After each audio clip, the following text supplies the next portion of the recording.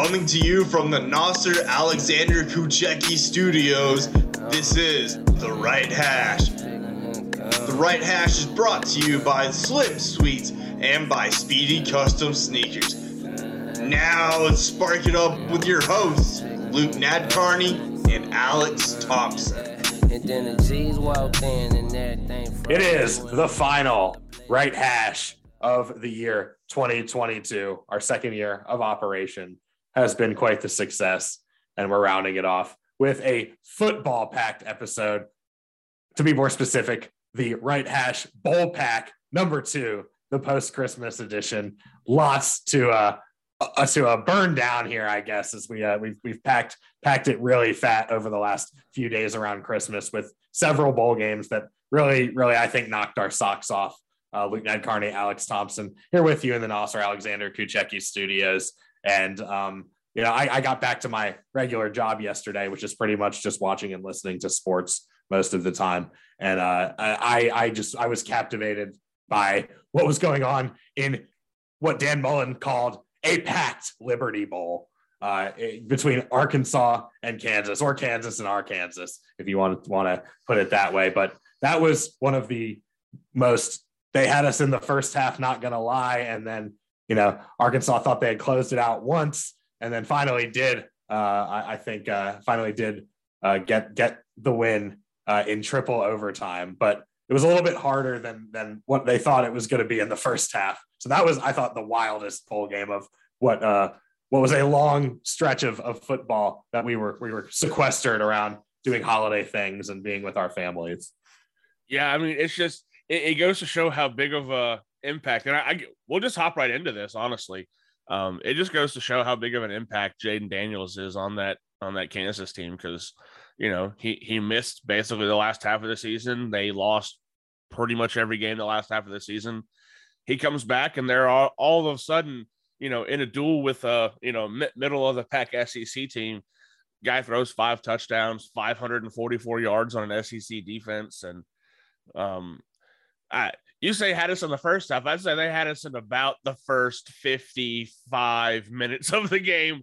And then I turned it off with a little bit less than 4 minutes left because it was, I don't know. It was at least a 2-score game. And I couldn't see Kansas doing it with the time allotted. I could see them coming back, but not with the time allotted. And then you texted me, holy Kansas. And that was, for me, as they had scored the touchdown, they still needed the 2-point conversion to send it to overtime. So I clicked it over and watched the rest of it. And that's just one of the more entertaining bowl games I've ever seen. Not exactly what I expected, just because I expected Arkansas maybe to run away with it like they had been in the first half. But credit to Kansas, credit to Lance Leipold. They did a good job of, I know they were down to 18 at one point, and just, the way the end of that season was, to have his team still in a mindset that they could come back and potentially win this game is a credit to him and a credit to his players. That was just such a fun bowl game to watch. And I'll let you follow up on it, but it was even, it was a really good night last night for bowl games, because that Oregon North Carolina game was really good itself. Yeah, I was actually, I was working, producing a game for a basketball game for the Dogs.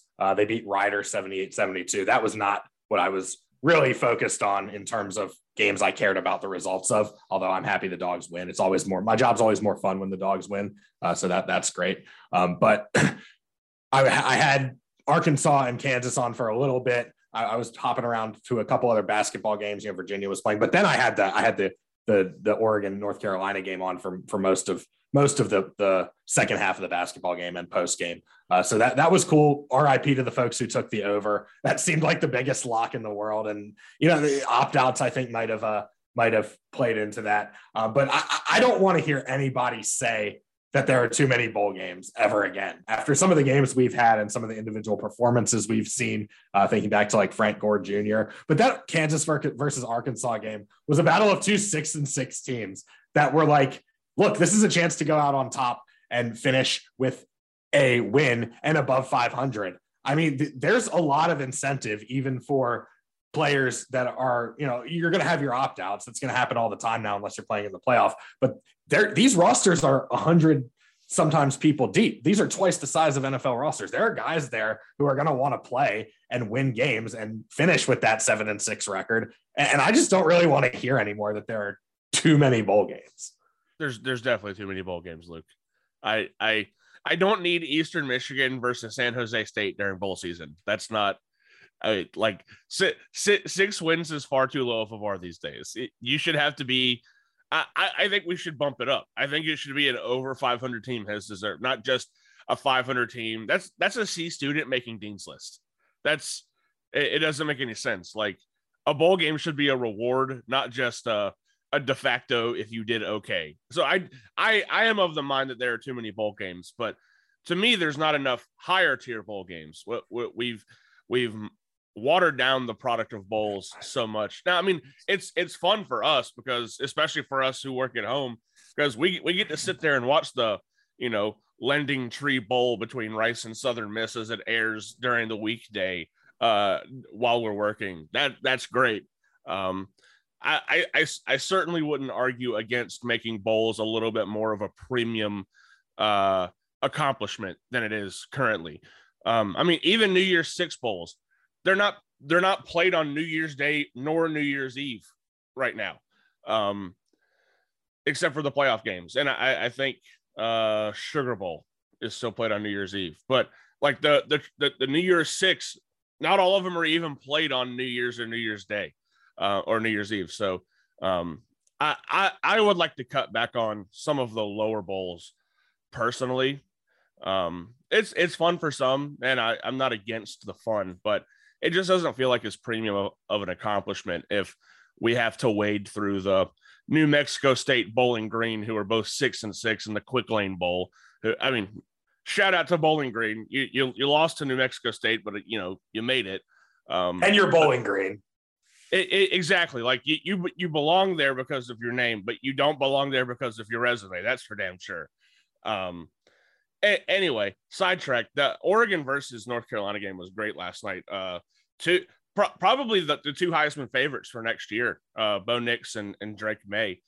We'll see how Drake May has, what kind of success he'll have across an entire year without a Josh Downs. But as we mentioned on the last show, he's still threw for 3,000 yards to guys who weren't named Josh Downs this year. So it probably impacted them against Oregon, especially in a game that there's a 1-point deficit. I know Oregon had their big Noah Sewell opt out on defense, and obviously UNC had their big Josh Downs opt out on offense. But otherwise, I thought it was a pretty even game. North Carolina kind of hung around that top 15-ish spot this entire season. Oregon hung around kind of that same, that they certainly were up a little bit further than North Carolina was, but they ended the season at 15, right in the middle of the pack. And I just thought it was a good old-fashioned bowl game. Two teams that never play, two really kind of contrasting styles, and two very different trajectory head coaches. Obviously, Dan Lanning just kind of starting his head coaching career, Mac Brown on the tail end of his. I just thought it was a really fun.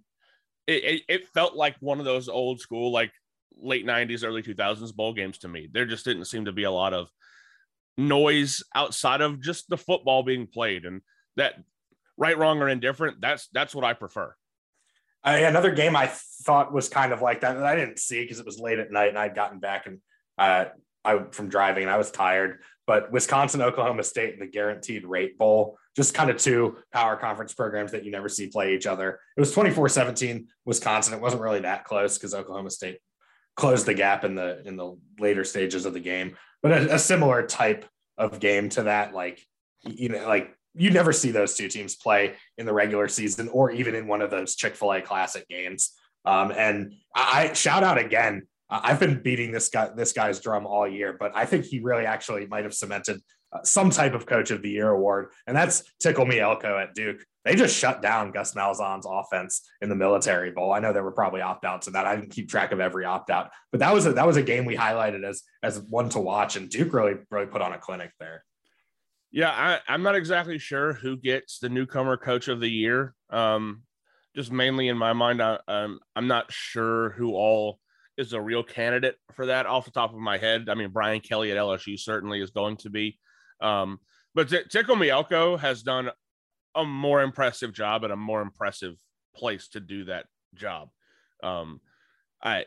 It reminds me of when Cutcliffe started there. Like, it seemed like, okay, this guy understands what needs to be done here at Duke, and he's going to help us sustain having a winning season, over and over. And I mean, we're talking about he's doing this with the guys that a great coach like David Cutcliffe couldn't even get close to a bowl the last 2 or 3 years.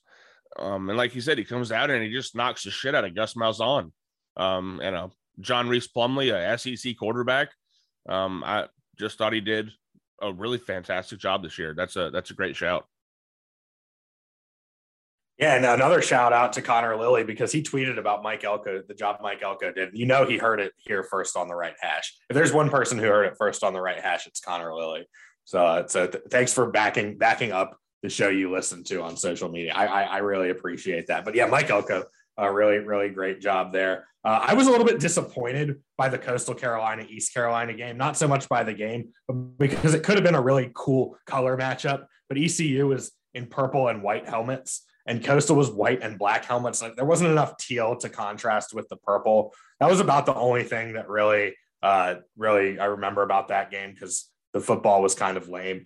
But the Texas Bowl last night too was a game I was sort of looking forward to, and it was disappointing too. I mean, Texas Tech controlled that from start to finish. Ole Miss thought they were going to come back, and then Texas Tech took that onside kickback for a touchdown. But really, how realistic was it at that point? But ever since Lane Kiffin flirted with Auburn, Ole Miss is 0-4, and the numbers just aren't pretty. It's I wonder if that game was kind of a harbinger for the Rebels. I mean, they've been a one-dimensional team all year. The reason that they started so well is let me tell you their opening schedule real quick. Troy, Central Arkansas, Georgia Tech, Tulsa, Kentucky, Vanderbilt, Auburn. Like that was their first 7 games. Yeah, Troy is the best team out of that. Troy can say that with confidence. And possibly the Kentucky team that they played at that time. That was really before Will Levis had accumulated a couple of injuries. A couple he sustained in that game, actually. But then they turned around and had to play LSU, Texas A&M, Alabama, Arkansas, Mississippi State on the back end. They lost 4 of those 5. It was just a one-dimensional team, man. Jackson Dart had a 62.8 QBR across the season. It was one of those things where this was a really poor matchup for them, because you don't want to go against a Big 12 shootout team when your whole identity is running the football, because if things get out of hand early like they did, you don't have a way back. Jackson Dart is not a good quarterback. There were so many passes he just airmailed last night, and was lucky he didn't have an accumulation of interceptions. This is just one of those seasons where you don't have the roster. Of course, with a guy like Lane Kiffin and the transfer portal being the way that it is, it kind of makes you scratch your head. Like, okay, why didn't he have an actual quarterback to run his? I mean, this is Lane Kiffin. He's put guys in the NFL. So I'm interested to see if he goes out and grabs a guy like Sam Hartman, who just entered the portal. I really don't know why they have a quarterback issue there. That should be really the one position Lane Kiffin doesn't have an issue with. But lo and behold, he does. Still wound up 8-5 with just running the ball in the SEC in 2022. So I guess you'll take it. He signed a nice extension. So I hope you like turmoil and cryptic tweets, Ole Miss fans, because you got a lot more of it. They'll be too busy getting drunk in the Grove to worry about it. I'm confident that they'll still have a good time regardless of who their football coach is. The best game you didn't see, I bet, was the Camellia Bowl. Buffalo and Georgia Southern, another 6-6 team battle from conferences that don't matter on the national stage really as much, I would say. But it was 23-21. Buffalo was built a big lead. Georgia Southern almost came back, but the storyline in this game was really the only reason I'm mentioning it is because Kyle Van Treese used to play at Buffalo and almost cooked his old team, but came up a little bit short. 352 yards and a couple of touchdowns, and that was these are two of, I think, the stronger mid-major programs in the country at this point. Lance Leipold came from Buffalo. Buffalo has 3 straight bowl wins. So that this is their second Camellia Bowl win in 3 years. They've been smoking the Camellia Bowls. But that was the last game that really stuck out to me for kind of a reason other than the football that was played, just one of those storylines. And also I think we did our last show before this game happened. The Wake Forest taking down Missouri in the Gasparilla Bowl. Deacons ending on a high note, and then Sam Hartman riding off into the sunset. Yep. Sam Hartman doing it the right way. Didn't enter the portal before the game. Didn't say, I'm playing this and then moving on. I like the way he's approached this. He went out there, won that bowl game, finished up the season, and then entered the portal. I think that there does need to be I'm completely fine with the portal, but there needs to be a little bit of etiquette with it. And whether that's forced etiquette or learned etiquette, I don't care. There needs to be a little bit more etiquette around the transfer portal. Sam Hartman did it the right way. Mainly because I think it's wrong to kind of quit on your team while there's still games to be played. You should not be able to enter the portal until after the season, which Sam Hartman, there's no rule for it, but he just did it because that's just kind of, I don't know, that's how the leaders, that's how your true football players, in my opinion, will do it most of the time. Good on him. I hate to see it for Dave Clawson to lose a guy like that, but in reality, this gives him a year head start on grooming the next guy, because that's what's really going to be important for him. There's not much more Sam Hartman can do for Dave Clawson, other than, maybe win the ACC. Outside of that, Dave Clawson's got to focus on the next guy so that he can get another contract and stay with Wake Forest. So I think you're correct. There wasn't really anything else other than that Wake Forest Missouri game. Low scoring game, pretty interesting game, I guess, just from the brand names. But other than that, Missouri just doesn't, they don't, their defense is good, but they just don't, their offense is awful. Yeah, I kind of witnessed that firsthand when they played Georgia. I mean, their defense kept them in that ball game. And that's a program that was hard to figure out this year. And Wake Forest, I think, was also a program that was a little difficult to figure out. And that was another one of those matchups that you just were entertained by, just kind of by the football. The Hawaii Bowl was close, but just didn't really appeal to me at all from any kind of standpoint. Was it Dominic Lovett that transferred to Georgia before this game, the receiver from Missouri? Is it? I think I know Dominic Lovett transferred. I just don't remember. Yeah, Kirby Smart discusses getting Ra Thomas from Mississippi State and Dominic Lovett in the portal. So Dominic Lovett on Missouri did transfer to Georgia before this game. So they were without their second best receiver. But this is kind of what I'm talking about. Like, there's an etiquette here. You shouldn't be transferring to another team when your guys have a bowl game to go play. I didn't see if he played, honestly. I didn't make note of that because he had transferred. I don't remember hearing his name. I remember hearing Luther Burden over and over and over again. And if he stays, that's all we're going to hear out of Missouri. But just transfer portal, man. It's wild. I'm not going to be the old man shaking my fist at the cloud because I know things change. It's just, it is, we got to get a handle on it. I'm completely fine with the transfer portal existing. We just got to have a little bit of, rules and regulations to go along with it. And I think everyone will be happier. Jesus Christ, Smokey. This isn't Nom. There are rules. Market zero. I'm looking here. Yeah, he did not play. So, market zero. I mean, literally like 3 days before the game, he transfers to Georgia. Like, not only do you transfer on your guys, but you have to transfer to Georgia. Like, that is such a Kevin Durant thing to do without being as good as Kevin Durant. Market zero. All right, I'm done making Big Lebowski references, but I that's going to be interesting to see how he fits into the fold for the Dogs next year, and Ra Thomas for that matter, because they need help at wide receiver. I mean, there's absolutely no doubt about that. And then we'll be breaking in a new quarterback, so it'll be nice to have some actual targets. Yeah, Stetson Bennett will finally be no longer a member of the Georgia Bulldogs. We think. I mean, he could take a GA position, and didn't South Carolina have a graduate assistant, Zeb Nolan, playing quarterback for them last year? So Yeah. Never know. We might not have seen the last of Stetson Bennett. As the horn sounds on quarter number 1, looking back at the bowl games, and we'll jump into quarter number 2, talking about some more bowl games. 1 down, 3 to go. Second quarter action straight ahead, right here on the Right Hash. We'll pick the lion's share of the games at the end here, but we'll analyze the ones we really care about as we move from past to future here in our Christmas Carol of a post-Christmas Carol of an episode of the Right Hash here from the Nasser Alexander Kuchecki Studios.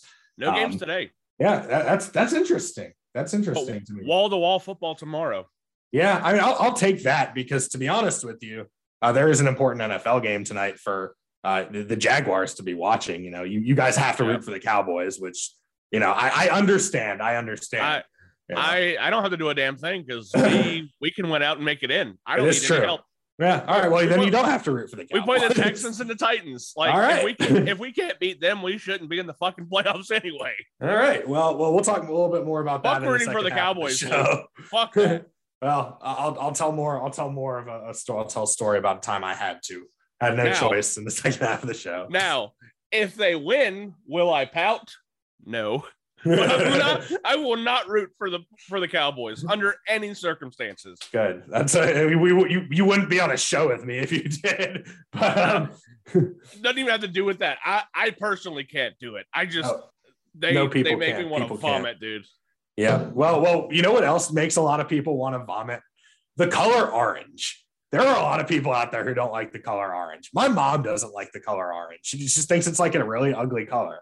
I think it's a great color. So I'm really excited for what else but the Orange Bowl with Tennessee and Clemson. I mean, this is about as good as it can get. And you're playing in Miami where there's a lot of orange production. Like this is amazing. Yeah, literally in the Orange Bowl. I think this is going to be the most people that's been in this stadium all year. And that's not even a joke. I think that's probably going to be the truth. Unless there was like a Bon Jovi concert or something. Yeah, maybe if Pitbull played there it was full. But this is going to be a really interesting game. Not a game that I expect Tennessee to win, honestly.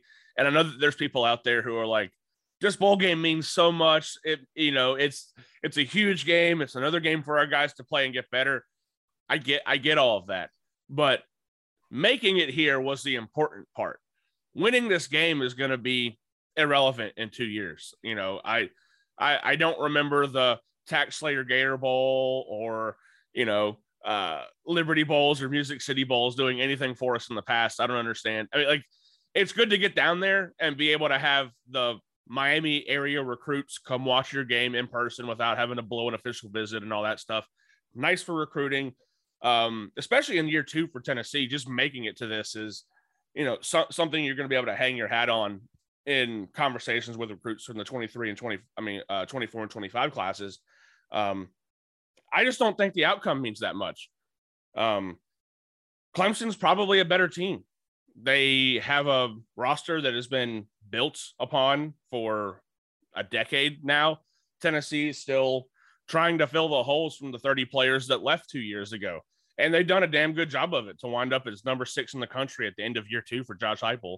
A lot of this is going to come down to how does Joe Milton look? How is his accuracy? That's really, I don't have any, fever dreams that our defense is going to shut out Clemson or anything like that. They're probably going to score a fair amount of points, which means Tennessee's going to need to as well. Obviously, Brian Brzee is back for Clemson. He's playing in this game. A massive piece that they've been missing throughout the year, arguably a top 5, top 10 pick of the NFL draft coming up along the D line. It's going to make our running game a little bit more difficult to get started, which is how we beat Vanderbilt in Joe Milton's one start of the year. Just gashed him on the ground over and over. Tennessee also missing its top 2 wide receivers in Jalen Hyatt and Cedric Tillman, both declaring for the draft and skipping the bowl game. So we're left with Brew McCoy, who has still had a really fantastic season. Squirrel White and Ramel Keaton will step up into the roles for Ced and Hyatt. I have complete faith in those guys. They've done it this year. They've played really good minutes this year. Ramel Keaton is probably the reason why we beat Florida earlier this year. Had just had a really, really good game. instead of Cedric. Defense, I just don't know what to expect. I'm just going to assume Clemson's going to score in the 35 to 42 range just off the bat because it's not a great defense. We're missing our starting linebacker, who is also declared for the draft and skipping the bowl game. By the way, it's great that Tennessee has these problems. We've never had guys skip bowl games before, at least like since that's been a thing. We've never been in a high enough bowl game, never really had guys who were good enough to skip. So it's cool that we have guys that are good enough to skip bowl games now. That a lot of people hate that. I fucking love that. Recruits see that. That's why recruits go to Ohio State or, you know, some of those big schools, because they see their guys leaving early to go to the draft. They're like, oh, that could be me. I could be the one opting out to prepare for the draft. They're going to get me there. So yeah, I'm very excited for this game. I basically politicked for it on the show, saying that the Orange Bowl needs to be Tennessee versus Clemson, and the Orange Bowl would be missing a humongous opportunity to have the most fitting bowl game, maybe of any bowl game that has ever been bowled, ever. It is the orangest bowl that could exist. Like, the only way this could be possible is if like Syracuse's referees are down here and like Texas guys were doing the play calls. That's about the only thing that can make this oranger. I love it. It's going to be a nice 8 p.m., hopefully clear weather, primetime game. Big stage for Joe Milton. If Joe Milton can connect on a couple of balls, watch this guy stock skyrocket in the offseason. Tennessee released a video earlier this week of Joe Milton tossing oranges, and he was standing in his own end zone and threw it out of the back of the opposing end zone 3 times. This dude has a rocket arm. It's a matter of can he control it. He's kind of like Lenny from Of Mice and Men. He just doesn't know his own strength. He doesn't have it dialed in. He's just snapping rabbits' necks left and right. I hear Virgil van Dijk and his Dutch national team teammates will be in attendance as well in their orange uniforms. I made that up.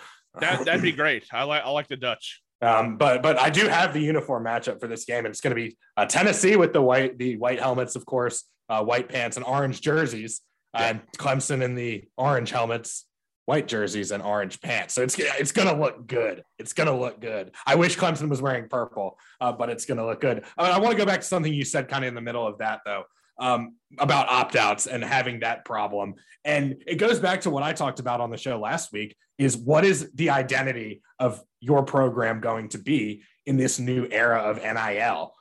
What are you going to hang your hat on? Are you going to be like a program that focuses more on churning out individual talent, or are you going to, maybe sacrifice that a little bit for, trying to win championships, or are you going to kind of catch lightning in a bottle and put it all together? So I think Tennessee is getting closer to kind of linking the two components of this new era of NIL and these two competing identities that programs have been one or the other for a long time. NC State has kind of fallen under the individual talent camp for quite some time now. So I think that's a good point about the opt-outs. We'll pick this game kind of toward the end of the quarter, but this is definitely going to be on my television before I go have to produce an 11 o'clock basketball game for UCLA, just practice for the CFP championship. I'll be really excited to watch this one. And just a little I think it's the perfect appetizer for the wave of games we're going to get in the New Year's window. You get to watch your team play, you get that over with, and then you just get to watch all the CFP championship and the rest of the games that you care to watch. Yeah, it's a really dynamite schedule that day as well. Starting with what we talked about it last show, but just one of my favorite teams to play against because we hate them so much. NC State kicking off with Maryland in Bank of America. Interested to see what the crowd split is because it's close enough that NC State should dominate that crowd. But Maryland fans will travel, especially for this team. They have a tag of Iloa. They're doing well in recruiting right now. They're stealing prospects from teams left and right. They're in big on probably the best athlete in this class remaining in 2023, Nicholas Harbor. That's probably my biggest interest in this game is just what is the crowd split, because I don't think NC State has a chance. NC State is favored. I just don't feel like they have a chance. I don't see how they score with Maryland. I don't. Now, State's defense is going to be good enough to limit Maryland for sure. I just don't see where they score enough to beat out Maryland. And we'll get to picks later, but this is still my analysis of that's the big issue I see here. I just don't see where NC State's points come from to win this game. That's a great opening game to the day. I'll be able to watch that, obviously, just kind of working from home. Those tickets are actually, they're $70 for that game. And just for comparison, the Orange Bowl is $36. So it costs twice as much to get into Maryland, NC State, which probably means the Pac are going to have a large traveling contingency. Yeah, you could wake up conceivably at 6 or 7 a.m. in Raleigh, drive to the game, and drive back. You don't even have to get a hotel. Shit, easily. I don't have to go into work until 9:30 p.m. until on Friday night. So I can go to that game, come back, watch the first half of the Tennessee Clemson game, and then go to work, watch the rest of the game while I work. And that's a lot. A lot of NC State fans are going to be able to do that. And NC State's fans are concentrated in an area that's easy to, it's easy to get to Charlotte from that. It's not like they have to come from like the western corner of the state that's attached to Georgia and like drive through the mountains and stuff. I'm kind of going down a rabbit hole. The train in Cary and Raleigh also actually drop off right outside of Bank of America. And I've done this once, but you ride the train in. It's like a 3-hour train ride. You ride it in, go to the game, and pick the train up on the way home. You don't even have to drive. You don't have to worry about parking. None of that. You just literally catch the train, drops you off right there at the stadium. It's like a quarter of a mile walk. It's nothing. Even for a fat guy like me, it's nothing. And go to the game. So if you're out there and you're on the fence, you have the day off on Friday, or for some reason you're observing New Year's Eve, New Year's Day that day, hop the train. It's like $15-$20. It might be more because of more people riding it for this particular game, but it's a fun way to experience a game, without a car, without having all your stuff. You just kind of feels like you're just gambling about in the wilderness and stumbled across a football game and are like, cool, going to stop by and do this and go right back home. Because like you said, you can get home and watch. You can catch probably the start of the Tennessee game, because Maryland NC State's going to be 3.5 hours. The ride home, 3.5 hours. You probably still got a couple of minutes before that game starts. You could legit see both games in its entirety in one day. Yeah, that would be pretty amazing. Two other good games that day, even if you don't make it to Charlotte. You have these on too. Pitt and UCLA in the Sun Bowl. Notre Dame and South Carolina in the Gator Bowl. That's a sneaky good matchup to me with the two ranked teams. We'll pick those games in a little bit. But then on New Year's Eve, day starts with Alabama, Kansas State, and ends with the CFP playoffs. So there's a lot of good games. And then it's a little different this year because with New Year's Day falling on a Sunday and that belonging to the NFL, a lot of the games that would be on New Year's Day are now on January 2nd, which is New Year's Day observed if you work at a bank or something. But Tulane and USC is just, I think, the most intriguing for me, just based on the mid-major versus major conference. I don't think Tulane has much of a chance to win, and USC will win that game. But also the Rose Bowl. The Rose Bowl, Penn State and Utah, is a fresh matchup, if nothing else. It's maybe not as sexy of a matchup as you normally get in the Rose Bowl, but it's a fresh matchup, number 8 versus number 11. And I think those are both two programs that are going to want to go out there and actually try hard and win that game. I tell you what, Vegas definitely disagrees with us because with me, I haven't heard you yet, but I don't think Tulane stands a chance in that game, and Vegas has USC as a 2-point favorite. Oh yeah, I was looking right at that one, and I still said it. I was like, I don't think Tulane has a chance either. There's a reason that game's $5 to get into. Now, one of those reasons is because USC fans are not driving to Dallas to go sit in the Cotton Bowl to watch them play Tulane. That's Arlington. Is it in Arlington now? It's in Arlington now. Yeah, it's at Uncle Jerry's House of Discount TVs or some shit like that. At Jerry and Dax World, where where playoff dreams become playoff nightmares. I don't understand. I don't understand about the lines there. I'm going to be honest.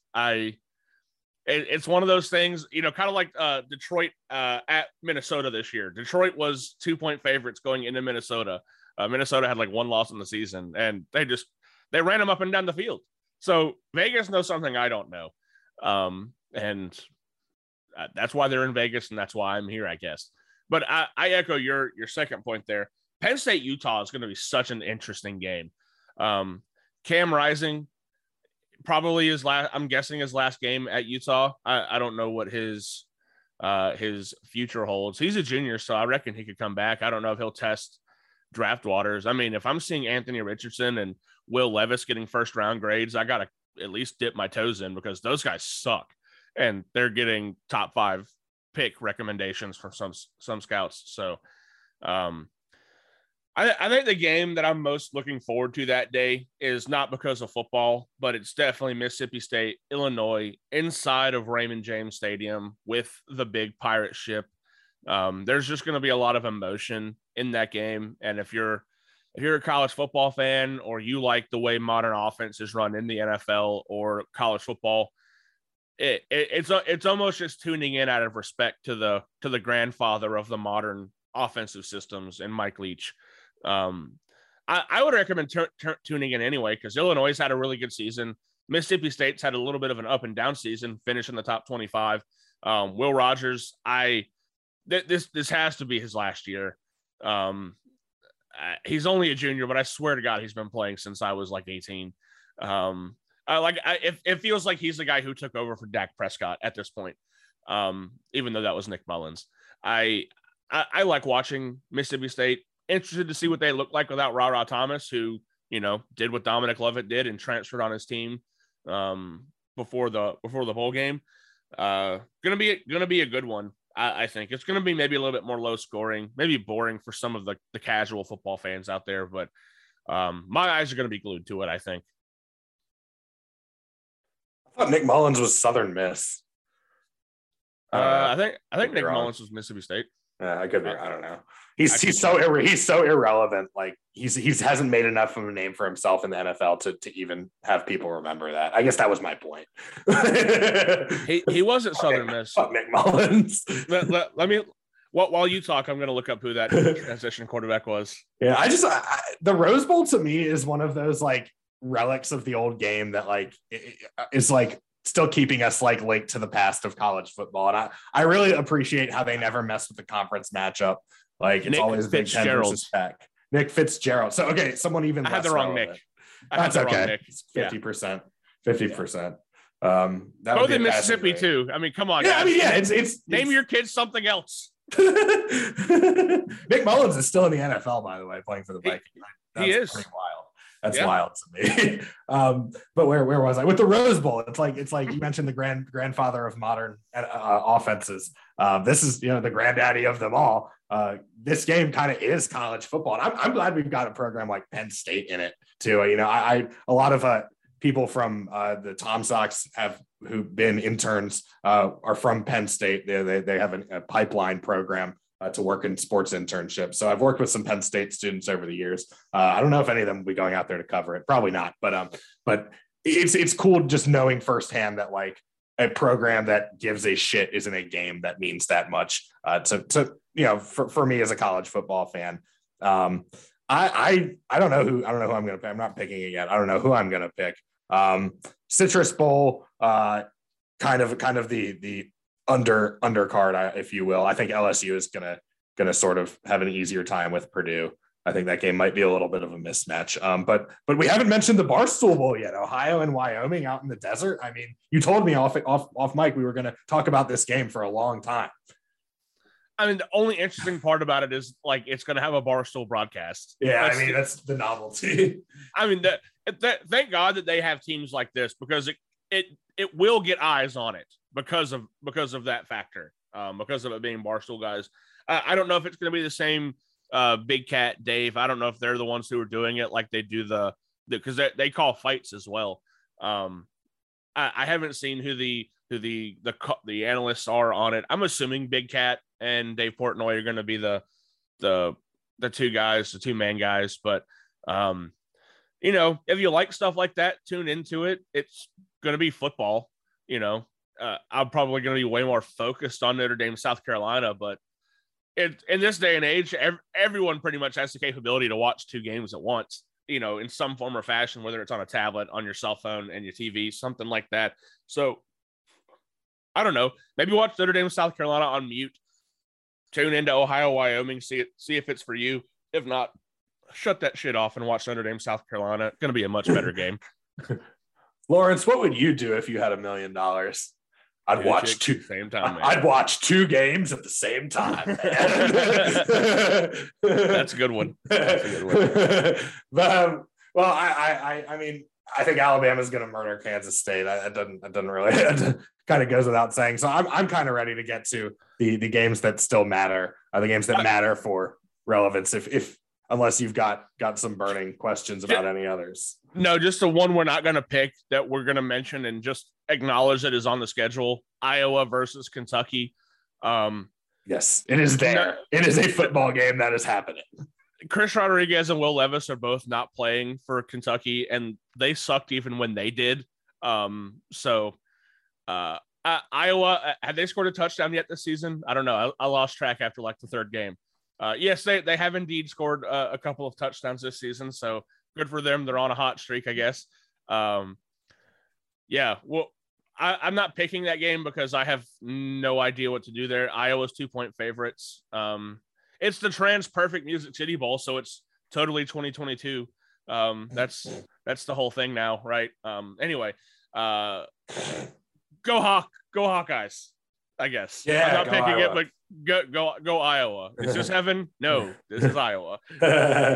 So we'll get into the picks, but we'll start with the CFP games. We'll analyze them a little bit longer and make our picks, and then launch into kind of some quicker picks to round out the first half with these games we've talked about a little bit. But I do not want to have any further ado before we get to TCU and Michigan and Ohio State, Jordan. We'll start with TCU and Michigan because it is chronologically the first game that will happen, 4:00 kickoff Eastern time, meaning I get the late game. Ooh, awesome. Anyway, the 3-2 matchup in the Fiesta Bowl, this game in Phoenix at the I still call it University of Phoenix Stadium. I know it's something else now, but undefeated Michigan. I think down Blake Corum, or is he going to play? I can't remember if Blake Corum's out, I believe. Okay, yeah, they're down Blake Corum.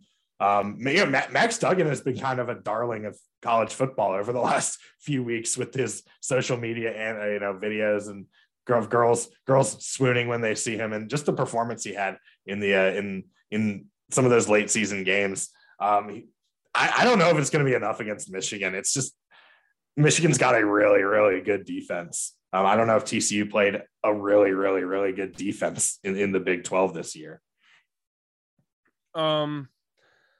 Yeah, the Big 12 certainly had better defenses this year, or they had worse offenses because the likes of Texas, Baylor, Oklahoma just weren't great.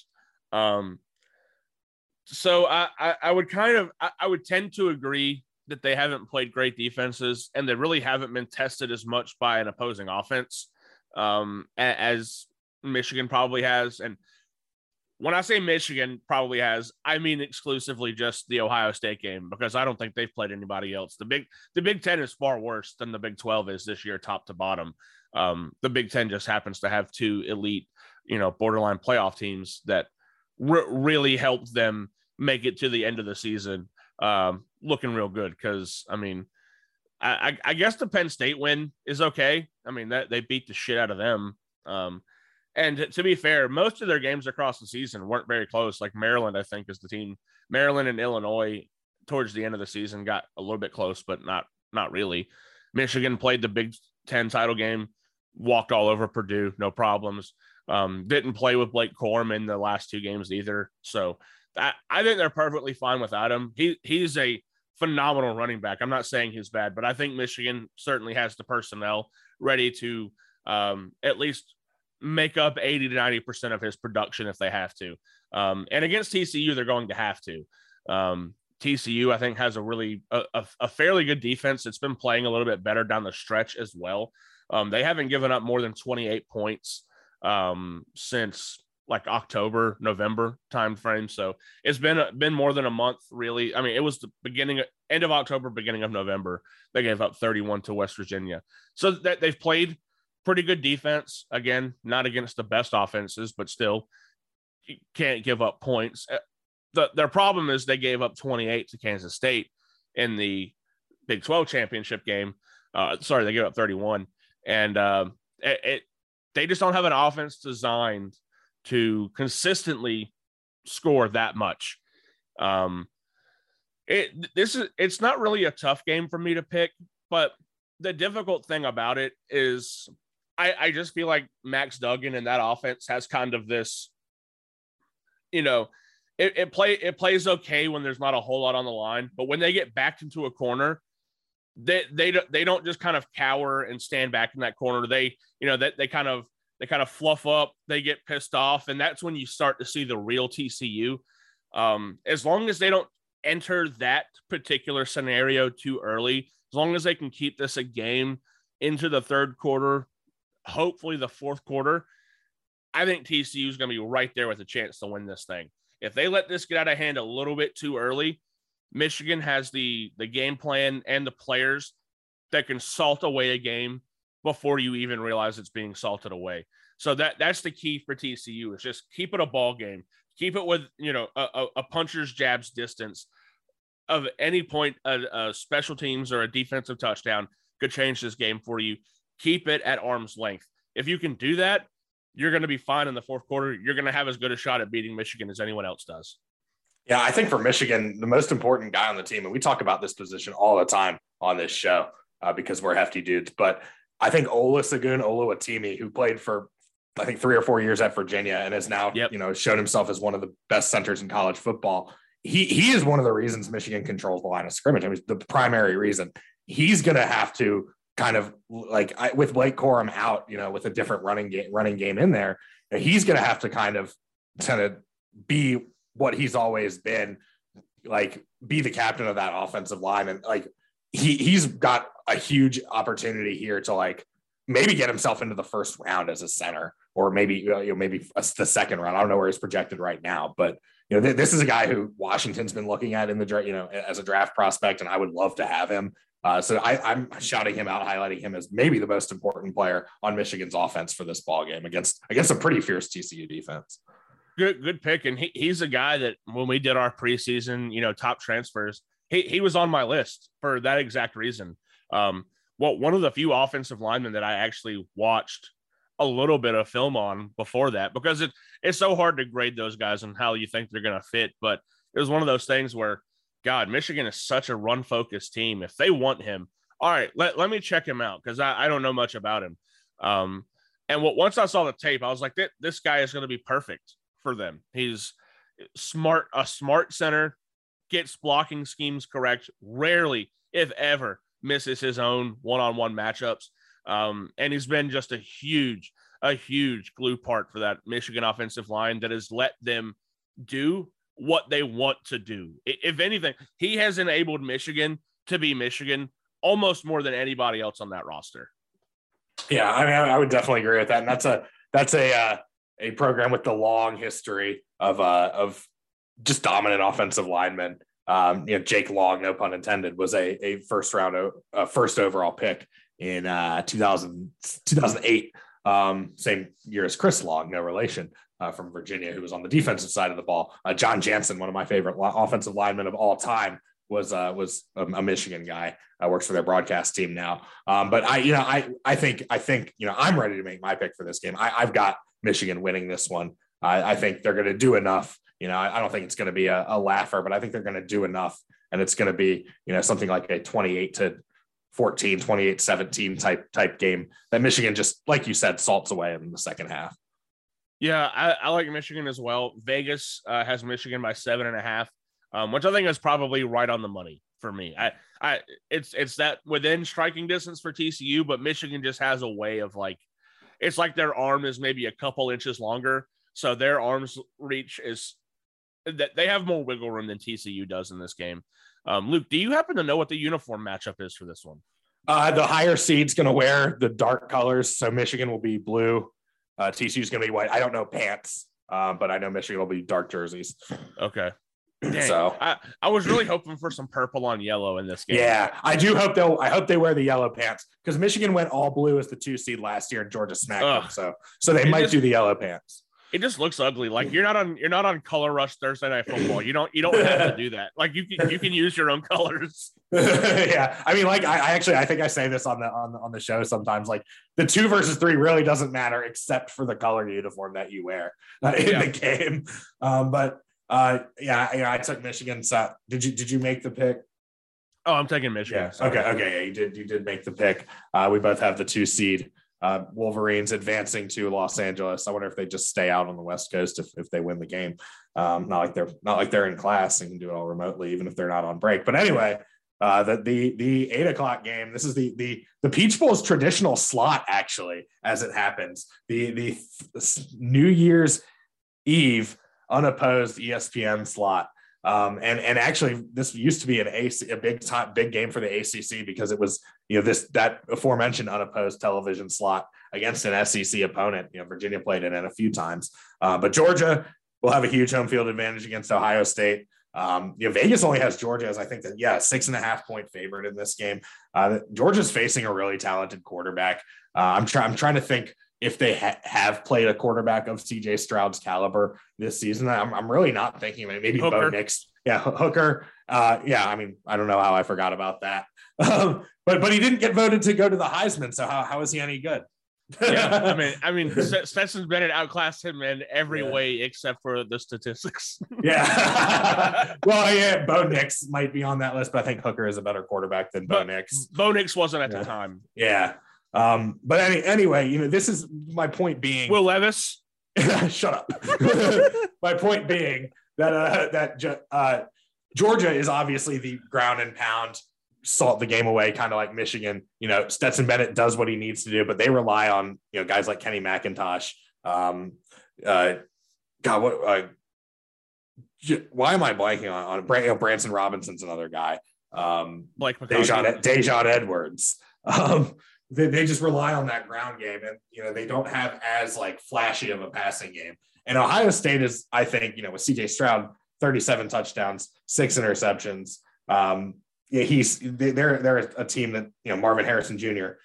1,157 yards, 12 touchdowns. They're a team that likes to go through the air, and it's going to be on this Georgia secondary. I think is going to be the part of the defense that is going to have to play its best game against Ohio State, because Georgia, for as hard as they beat most of the teams this year and for as hard as they smacked Michigan last year, the defense isn't what it was last year, and I think they're playing a more talented offense than they did in this same round last year. Yeah, I don't buy Ohio State's offense. I like CJ Stroud's overall ceiling in the NFL. I don't think he's a great quarterback right now. I think his stats look pretty good, but they have played the literal nobody of nobodies. That they face the same issue as Michigan does. I mean, I guess the benefit for them is they have the Notre Dame win on their record, but that wasn't this Notre Dame. That was a horrible Notre Dame that they still barely. It was a dogfight to beat that Notre Dame. They had a close call kind of with Maryland's, where if their linebacker doesn't go Super Saiyan, they might lose that game. They had a big issue against Northwestern because of the wind. I don't know, man. And then, of course, against Michigan, they just got absolutely dog walked. And I kind of expect that here, even in a more literal sense. I like Marvin Harrison Jr. This offense, no offense to Marvin Harrison Jr., he deserved to be in the Blitnikoff running. He, certainly had a argument to win it. The right guy won it, but he had an argument to win it. They're not the same without Jackson Smith and Jigba, and they've missed him pretty much the entire season. You could tell CJ Stroud just didn't have that. As good as Marvin Harrison Jr. was, he wasn't a guy you could just toss a ball up to and he's going to come down with it. You have to put it pretty, you have to put it near him. He's made some fantastic catches. This is not me railing against Marvin Harrison Jr. But all I'm trying to say is CJ Stroud's safety net was Jackson Smith and Jigba, and they've missed him the entire year. This is not the same offense. I don't think they have a particularly great ground game. CJ Stroud tends to panic and really hasn't had his best games the last month or so. He's going to have the added pressure of really he's playing for draft position still. There's going to be that question of, is it him? Is it Bryce Young for number one? This is his chance to maybe knock Bryce Young down to the second spot, but there's just going to be so much pressure on him. If one thing goes wrong, I think Ohio State crumbles, and against Georgia, something's going to go wrong. They're going to force something to go wrong. I've seen it. I've seen it across the SEC all year. The only team that even stood close with them was Missouri, really, and that was, more just a clash of styles than it was anything. I believe all of Georgia players are playing. I haven't heard of anyone opting out. So expect the Brock Bowers experience, expect Blake McConkey, expect, like you said, the full arsenal of running backs. Actually, Eric Gilbert is transferring, so they're missing a tight end that never plays, although he's really athletic. But they've still got Darnell Washington, and I expect Darnell to have a little bit of a true coming out party on this stage. It just seems like this is the venue where a guy that has so much athletic ability and talent maybe hasn't shown it all year gets overlooked in a game like this while they're so busy trying to focus on taking away Bowers, the running game, McConkey, all those guys. This seems like the game that Darnell Washington breaks out to me. I'm ready to make my pick. I'm going to go ahead and make it. I think Georgia covers. I think Georgia probably wins this by 2 touchdowns or more. Yeah, no opt-outs other than, or transfers other than the aforementioned. But Dogs are a little bit banged up. They're not going to have Nolan Smith back. He got injured. He was out. He's out with that pec injury. CJ Washington, Andrew Paul, Dan Jackson. These guys aren't huge contributors, but they are out for the game. Ernest Green, Drew Bobo have been ruled out as well. And the 2 guys questionable, like kind of listed as questionable, kind of like an NFL injury report, are Ladd McConkey and Warren McClendon, both with knee injuries they suffered in the SEC championship game. With that said, I don't see any way that those guys don't play.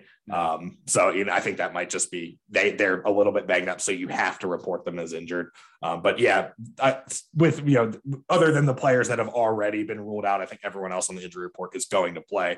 And I think Georgia wins this ball game too. I obviously am going to pick the Dogs.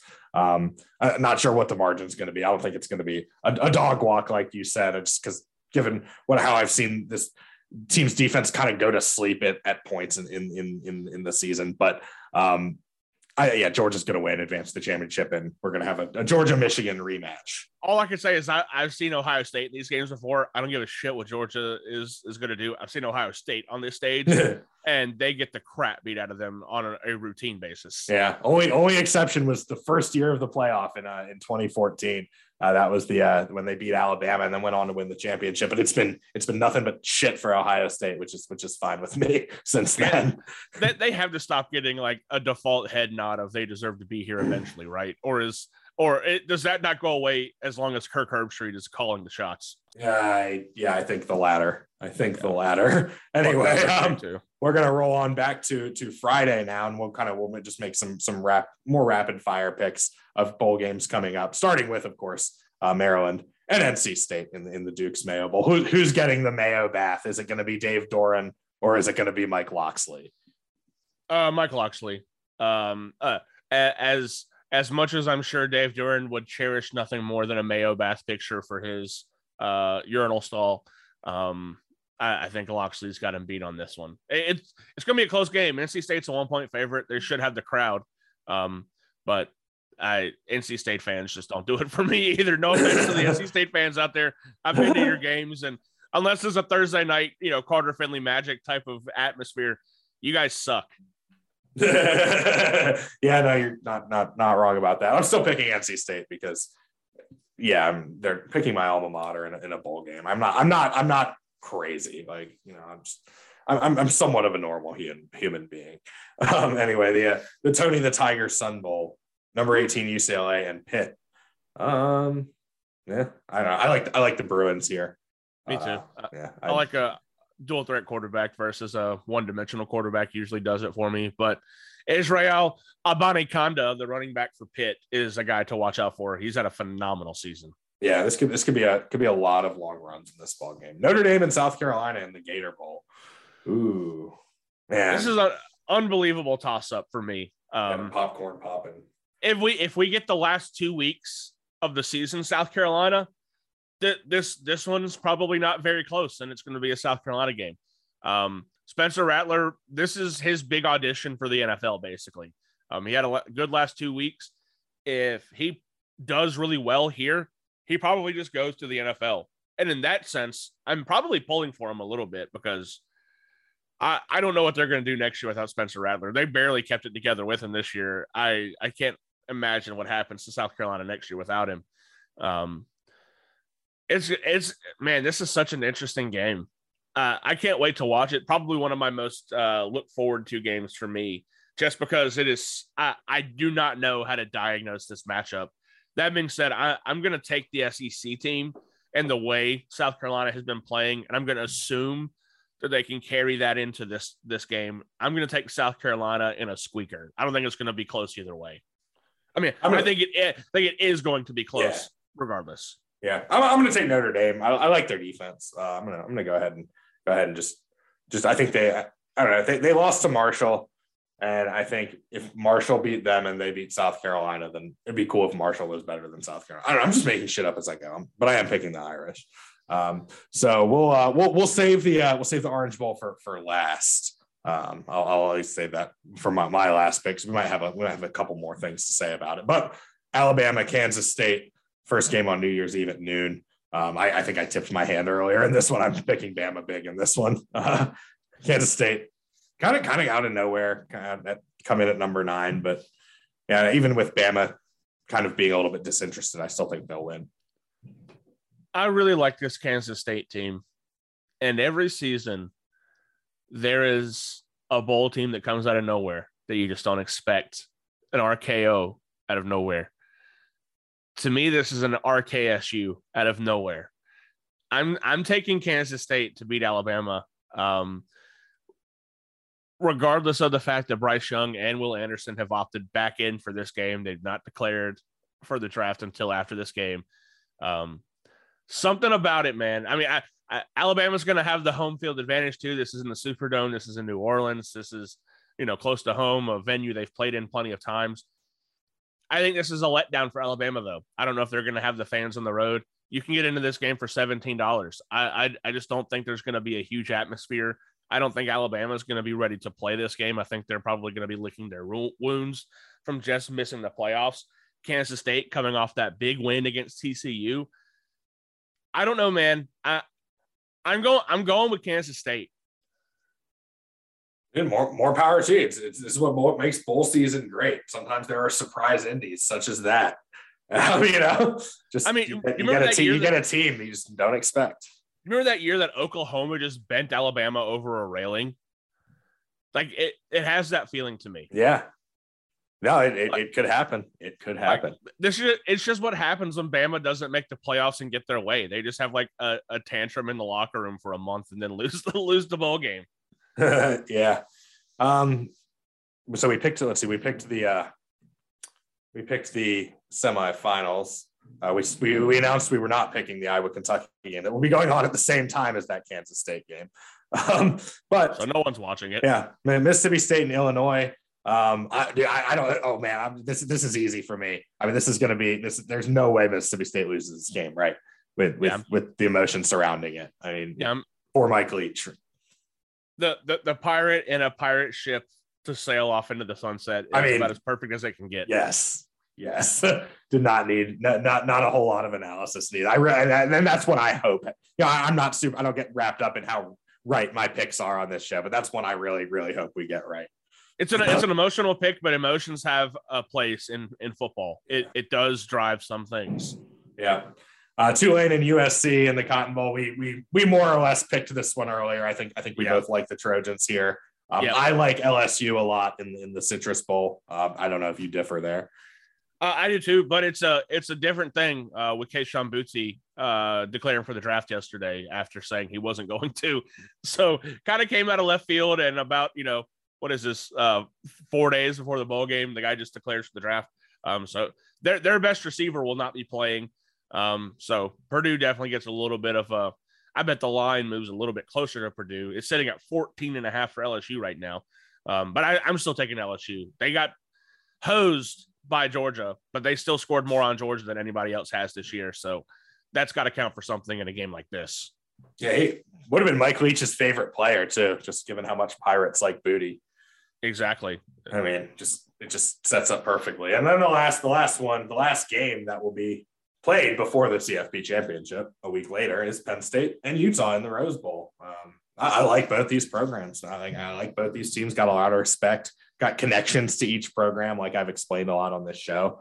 I just hope this is an exhibition of really good football, because it's, like I said before, it's kind of the game that links us back to the good old days of college football.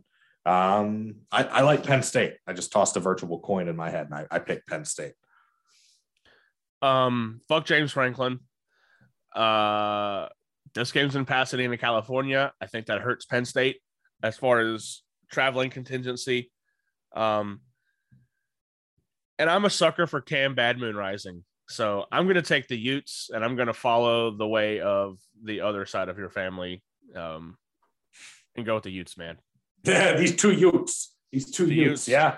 I'm sure Nalini and Jack have booked their tickets for Pasadena. They're going to be paying it up and just railing. No, they have no. I bet they have no idea this game's even happening. These tickets are $100. Ooh, that's. I wonder if it's just because with all the pageantry surrounding the parade and like whatnot, they just sell more tickets because of that. Maybe, or maybe it's the only thing to do in California on January 2nd. Yeah. I know other things you can do in California that involve other types of the right hash, but maybe they'll be present at this game. Yeah. But there's our Slim Sweets Indies of the week, really Indies of bowl season.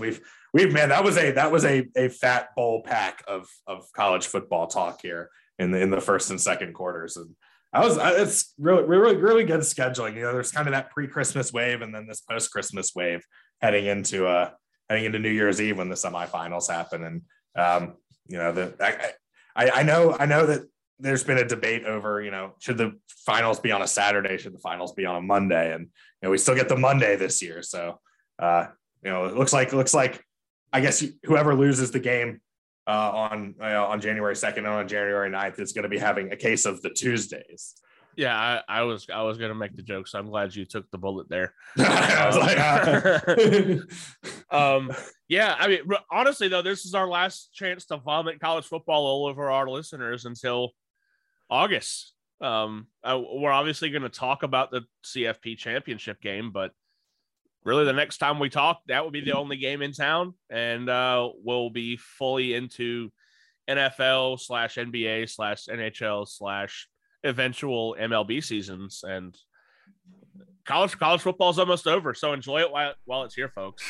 And don't forget, as the horn sounds on quarter number 2 and wraps up the first half of the show, don't forget the right Hosh coming at you in a few days from now. We're still trying to link up with Rob Jordan, pulling his passed out body out of the River Mersey over across the pond in England. I think that's where he ended up after the Three Lions fell to France in the World Cup quarterfinals. And I think coming home. Yeah, he is coming home. I think they pumped his chest, and they did that thing where the water spouts out of his mouth and he's like, "Oh, okay, I'm alive." So Rob, if you're out there, we're going to be doing a soccer show, the right Hosh, react to the World Cup, get ready for the Premiership to really ramp back up. I know every team has played one game now. So that's sort of our halftime spiel here on the right hash, but back to American football. And we'll start out our NFL talk here. I know we normally do this kind of in the fourth quarter before the picks, but it is championship week. Halftime is over. Let's get back to the show. Third quarter action straight ahead, right here on the right hash. It is championship week in the Right Hash Fantasy Football League for all the marbles. And Alex, two people you are very close to battling it out for supremacy. I mean, there's no other word for it. Right Hash supremacy. Yeah, and really a clash of teams. We've had Nicole, who's been the steady number one in the league, pretty much. I mean, it's pretty much chalked it from the beginning. Only lost 3 games all season. And you have my uncle, who came storming back to edge himself in with an 8-7 record, I believe, an 8-6 record to get into the playoffs amongst the pack. Just had a better scoring year than some of the other teams in his, bracket, I guess is the best way to put it. And he made it in. He's made some heady waiver wire additions that have gone his way every single week. He's got your favorite guy to pick up in any league, which is Travis Kelce. So he's rode Kelce to the top. He's got one of those rosters that when you look at it, it doesn't look particularly overwhelming, but it's all guys who consistently put up good PPR numbers. And you have a down game from Zay Jones here and there, but in a PPR format, he's getting you 8, 9, 10 games with the, potential for a 3 touchdown blow up like he seems to have once a month or so. Also got T Higgins, who, was really good for him. He was the winner of the Justin Fields sweepstakes when he finally blew up. So he's just kind of made do with what he has, played the waivers really well. Contrast that with Nicole, who just has, really pretty much everyone that she started the season with is who she's running with. And she's even going off of the backup kicker and backup defense strategy, which I guess has worked for her this year as well. Just a really solid group, even winning with a guy like Donovan Peoples-Jones in the lineup, who, since Deshaun Watson's come back, has been one of his favorite targets. Austin Eckler and Saquon Barkley are going to win you a lot of games anyway. So a really interesting clash, because neither one of these teams are like particularly loaded. You know what I'm saying? They're not like super teams. They're just two players that have played matchups really well, made some really good pickups here and there. I don't even know if we had a trade in the league this year, but Nicole stashed away Chris Olave, has done a good job managing the defenses. And I'm going to actually be paying attention to this matchup, because it's a very interesting matchup this week between them. Nicole playing Denver's defense against Kansas City over Dallas's defense against Tennessee is a choice. I'll say that's a choice. I think by the time we post this show, she'll have about 6 hours or so to make that change. But going into the fantasy championship with that is a choice. And Donovan Peoples-Jones, I think, is a good play this week against Washington. A Washington secondary, it's been a little bit banged up. Cam Curl is questionable. Ben St. Juste's ankle has been bothering him. Look out for Donovan Peoples-Jones this weekend. So I think that might be a smart play over somebody like Michael Gallup or Alan Lazard. And the Justin Herbert to Austin Eckler connection, there's those dump offs where Eckler takes it however long for touchdowns, or long plays. That's a really, really hard combo to beat in fantasy football this year. Well, I managed to lose with it, so it's not hard. Never mind. Unless you host a podcast about football and occasionally marijuana, then it's really hard to lose. To be fair, though, that combo did drag me from 1-6 into the playoffs, so I have to give them credit for that. They just didn't do anything for me 2 weeks ago. They had their worst game of the season. Then, of course, in the next week, I was in the playoffs in another league. The guy has the Herbert Eckler stack, and it goes for like 60 points. And I was just like, oh, of course you give me 20 combined in the week that I need you. And the week I play against it, it goes for 60. Of course. Well, good luck to everybody. That's fantasy football for you. Yeah. Well, good. I should say thank you to everybody who joined the league. Yes. Good luck to everyone who still has a game. We got Mike Barlow and Alex Roth playing for third. And then I didn't even make the consolation. So, got for fifth place, it's you versus Armand, and then Lion King's Connor versus Carlos. So, and I've just been kind of chilling here watching from the sidelines. And reminder, the winner of this will get around a $50 compensation gift card or whatever of their choice. So a free league that you actually get to win something in, and not like a stupid, wristband or like a can koozie or something like that. Like, and all I got was this lousy T-shirt. I mean, yeah. So most places don't even step it up to a T-shirt. So actually, it's not a bad idea. We should just have a shirt and be like, I won the Right Hash Fantasy League, and all I got was this lousy T-shirt. All right, you get that printed up. We'll include it in the package, just like Pack City. Well, anyway, so that's for all the marbles this week. Uncle Keith versus Nicole. May the best fantasy football team win. And now on to gridiron football, the men who actually play the games that make this league possible. And we'll start right off with your team, Alex. They looked like they were left for dead. I remember you saying something about resting Trevor Lawrence for the rest of the season. And now there's a chance, and a not insignificant chance, that you guys could actually win this division. And, a lot of that starts with tonight's matchup. Well, actually, really, it doesn't, because you still play the Titans. But you guys can, I think, as I understand it, win out and win the division because you just jumped them on record. Yeah, we already have the head-to-head. So right now, if you look at standings, we are leading the AFC South.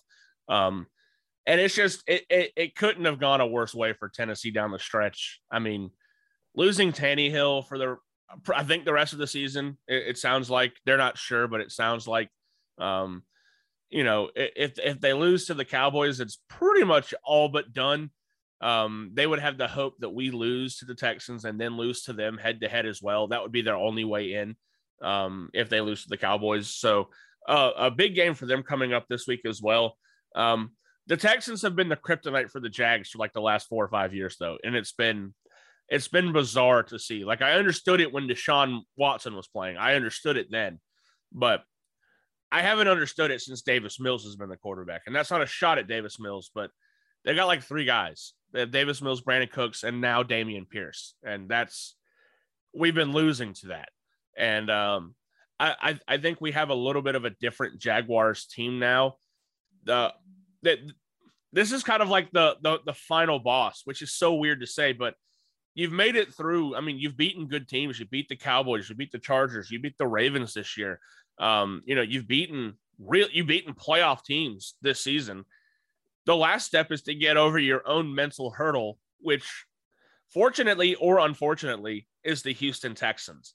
And if the Jags are able to win this game, it all but cements them in the AFC South, because I just don't see how the Titans come back and beat the Jags in Jacksonville with Malik Willis at quarterback. And no offense to Malik Willis, but he's not ready yet. He was raw when he was drafted, and he's really raw still. Got a lot of potential. And this is good minutes for him to have, but he's really raw. And if, the stars align for Jacksonville and Ryan Tannehill plays, there's absolutely no chance that the Titans have to win the division. So it's an exciting thing to be sitting here as a Jaguars fan. And, we're looking at a likely 9-8 season after having the number 1 pick 2 years in a row. And a lot of it is because of Doug Peterson. Done a fantastic job just keeping this team together, keeping it with, the goal in mind, letting everyone know. I mean, worst comes to worst, this is just a season of football. We're getting better. It's going to be here next year. Trevor Lawrence, when he lost to Denver, had to really take a look at himself. And since then, he's been one of the top 3 quarterbacks in the NFL. He's been playing fairly mistake-free football. He fumbles a little bit too much for me still, but he's really cut down on his interceptions. The interceptions that he throws now are a little bit more acceptable interceptions, if that makes sense. Like they're just good plays by the defensive backs. And I don't know I think we'll pick these in the next segment, but to me, on paper, this one just looks pretty obvious. Yeah, definitely. Yeah, we'll push the real picks to the fourth quarter. But for the Jaguars, how do you think the loss of Cam Robinson affects what this offense can do? It's certainly big, mainly because it just takes our kind of Swiss Army knife guy of Walker Little, who can play both right tackle and left tackle. It takes that away from him. He has to play left tackle now. We don't have a guy to fill in when Jawan Taylor got hurt in that same game. He came back. He played last week, looked fine. But where there's smoke, there's fire with offensive lineman injuries. Typically, something else is going to happen, and it might re-aggravate that. We had Brandon Sheriff go down early in the Jets game. He came back in, and what was huge in helping us solidify that win, keep it out of reach of the Jets. But it's just not a lot of the Jags' problems last year stemmed from the offensive line. Trevor Lawrence didn't play well at all. The rest of the team didn't play well at all. But one of the big noticeable differences between even earlier this season and now is that Trevor Lawrence is not being pressured nearly as much as he had been from the beginning of his career. That helps a young quarterback. Obviously, O-line helps a quarterback. It's why we all thought the Bengals would do a little bit more to help Joe Burrow out in Cincinnati. And so far, it's not been an issue. But when you start playing better teams consistently, I'll bet dollars to donuts that's going to be a huge issue for the Bengals in the playoffs. But the Jaguars shorted up. They, signed Cam Robinson. We're looking at, do we sign Jawan Taylor to what he wants in the offseason? Probably so. Could probably do better, but he's shown a lot of improvement. He knows the system. Maybe we keep him. So I love what the O-line has done, and the O-line's not getting enough credit in my mind. What we talk about the defensive line, we talk about how the defense is, made this stride to just be a good defense, and it's ball hawking and making the plays when they need to. We talk about the wide receivers. We talk about Evan Ingram. No one talks about our offensive line, and it needs to be talked about. And that great point that you brought up there with Cam Robinson, I do think it is going to be noticeable, but Walker Little, thankfully, has had experience at both tackle spots for us, and he played really well against the Jets, a Jets defensive line that you do not want to play against, mind you. I don't think that someone who plays offensive line should be allowed to be named Little. That just doesn't make any sense. But what about Walker? Walker kind of offsets that to me. Man. Actually, you ready for a little bit of right hash breaking news? Dropped right now, live on the episode. Josh Dobbs is going to be the starter for Tennessee tonight. Let's Tennessee fucking go. Titans. That is the Tennessee Titans. So no Malik Willis. I don't know what the reasoning is, but Adam Schefter just revealing that Yes. Josh Dobbs is now expected to make his start. So now does that, that might influence things in week 18 too. Does that make this game easier? Does that make this game more difficult for the Jaguars? That's on the fly news here that involves your division.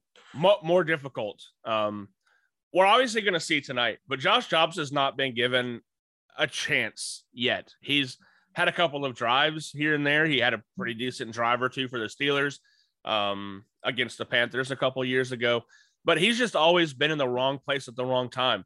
Wherever he gets traded to, they immediately pick up some sort of quarterback help. Whereas where he just left, all of a sudden needs a quarterback. And it happened between Pittsburgh and Jacksonville like 2 or 3 times in a year span where he got traded to Jacksonville. We discovered Gardner Minshew. Dobbs never played. They traded Dobbs up to Pittsburgh. They were just a loaded room. And right before they traded him out, Dwayne Haskins had his unfortunate passing. Mason Rudolph was just off of his game, awful. Josh Dobbs would have had a chance to start there, but he got picked up by the Browns 24 hours earlier because they put him to waivers. And of course, then they signed Jacoby Brissett and Deshaun Watson. He doesn't have a chance to play there unless Jacoby gets hurt, even though he played phenomenally in the preseason for them. So back in Tennessee, I'm excited for him now. I mean, I'm obviously not wanting them to win games, but I want Josh Dobbs to look really good because I think he has a place in this NFL. And if Marcus Mariota can still be playing, Josh Dobbs should be playing. Yeah, I just had refreshed my Twitter and I saw that and I was like, we literally just talked about Malik Willis on this show. And lo and behold, Adam Schefter must be listening into this recording, because he was like, wait a minute, he's not even going to be playing tonight. So I don't know if that's, when we make our picks, I don't know if that's going to change who I end up picking in this game. But that's another little bit of AFC South getting a lot of love here on the Right Hash. This is why we do this show, because we're not just talking about the same shit that ESPN talks about. We are going deep into the AFC South, the one of the most maligned divisions in the NFL, and I enjoy that. I enjoy just talking about the things that people don't always talk about. But it's gonna be cool to see this all division kind of rock paper scissors here at the end of the year with Jacksonville, Houston, and Tennessee. So I wonder if Tennessee Jacksonville is going to be good enough to be the Sunday night game in the last week. Probably, because they flexed at the one of the other games next week that was in contention was the Ravens game, but they flexed the Ravens to Sunday night this week. So there's pretty much no way I see them having the Ravens back-to-back Sunday nights. So as long as the favorites in the Titans and the Jaguars games respectively win, I fully expect the AFC South on the line to be the Sunday night football game next week. That would be hilarious just to hear people complain about that and be like, why is this game? Why isn't this game? Like, well, the Jags haven't been on Sunday night football in over a decade. Holy shit. I didn't even know that. I mean, Thursday was the first primetime game we've won since like 2009. God, these are just nuggets that you never get. You don't get these on other shows, man. I don't understand how that 2017 team didn't wind up on it Monday night or Sunday night football, though, because that was an actually really good team. Yeah. Should have been a Super Bowl team. I just yawned there for a second. I don't know why my team must be wearing off. We're talking about the Jags, so that's a normal reaction. Well, my team's also, if the season ended today, they would be in the playoffs, but the season doesn't end today. 2 winnable games for different reasons for the Washington Commanders. I think to hear at the end of the year, regardless of who plays at quarterback, you've got the Browns, who I think have a lot of talent on offense, and our run defense is going to have to bring its A game on Sunday for us to win that game. But Dallas could be resting players. Philadelphia wins against the Saints this week, which I think they should, regardless of who plays quarterback. Then they wrap up the division. Dallas wraps up the 5 seed. The Giants can clinch the 6th seed with a win against the Colts this week. And the Colts are actively trying to lose games, so I don't see how they don't win that game. So Washington is if they still control their own destiny. If they win out, they get the 7th seed. But it's just weird to see Carson Wentz back. You get the sense that this is what Ron Rivera always wanted, and especially with the resources they have committed to him this season. It's just I'm at the point where it's just like, get us to the playoffs, and whatever the fuck happens, because nobody thought we were going to go to the playoffs this year. And we still do have a realistic chance, regardless of how the last few games have gone. But yeah, I never thought we had a chance against San Francisco. And the inevitability of George Kittle was on full display, as just so often Washington just gets boned by those star players. And George Kittle had a George Kittle type game, which was admittedly very fun to watch.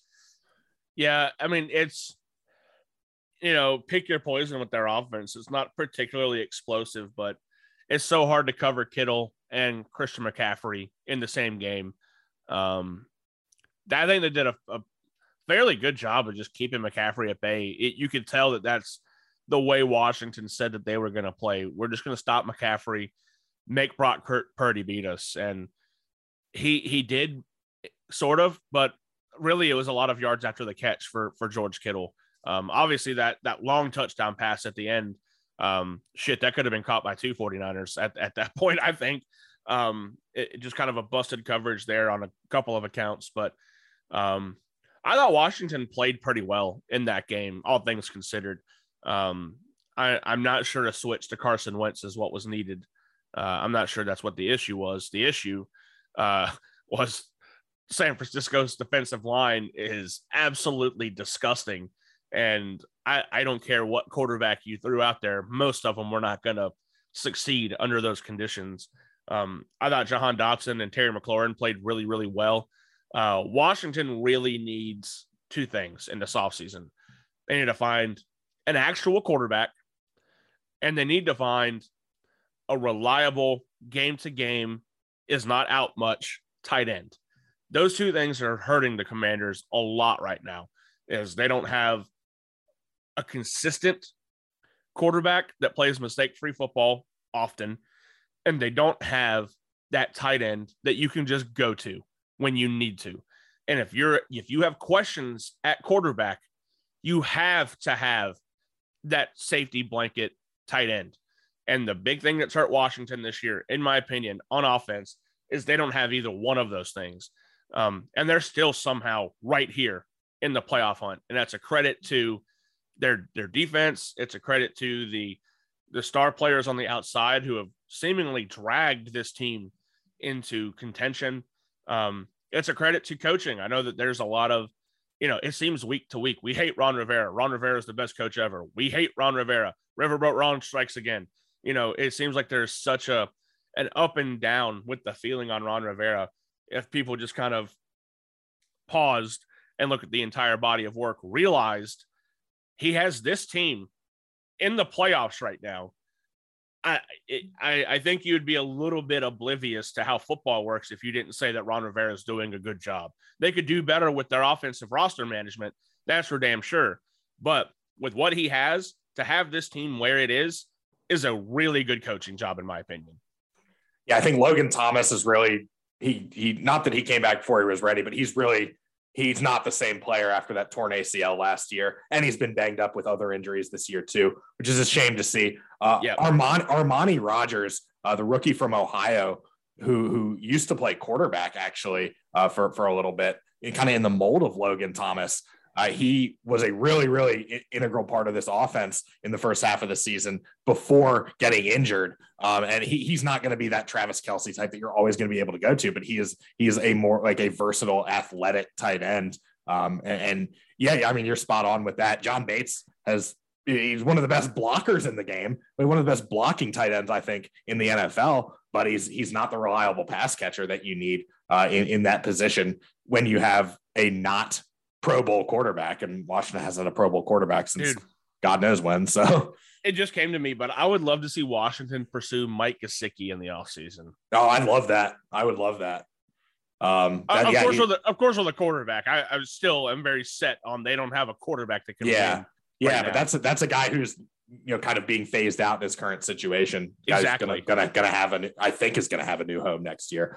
Absolutely will. I think. I don't think they're gonna pay him, and I don't know how much he'll cost, but he's not going to cost a ton, and he's certainly better than what they use him for right now. So it's a situation you can definitely take advantage of, I think.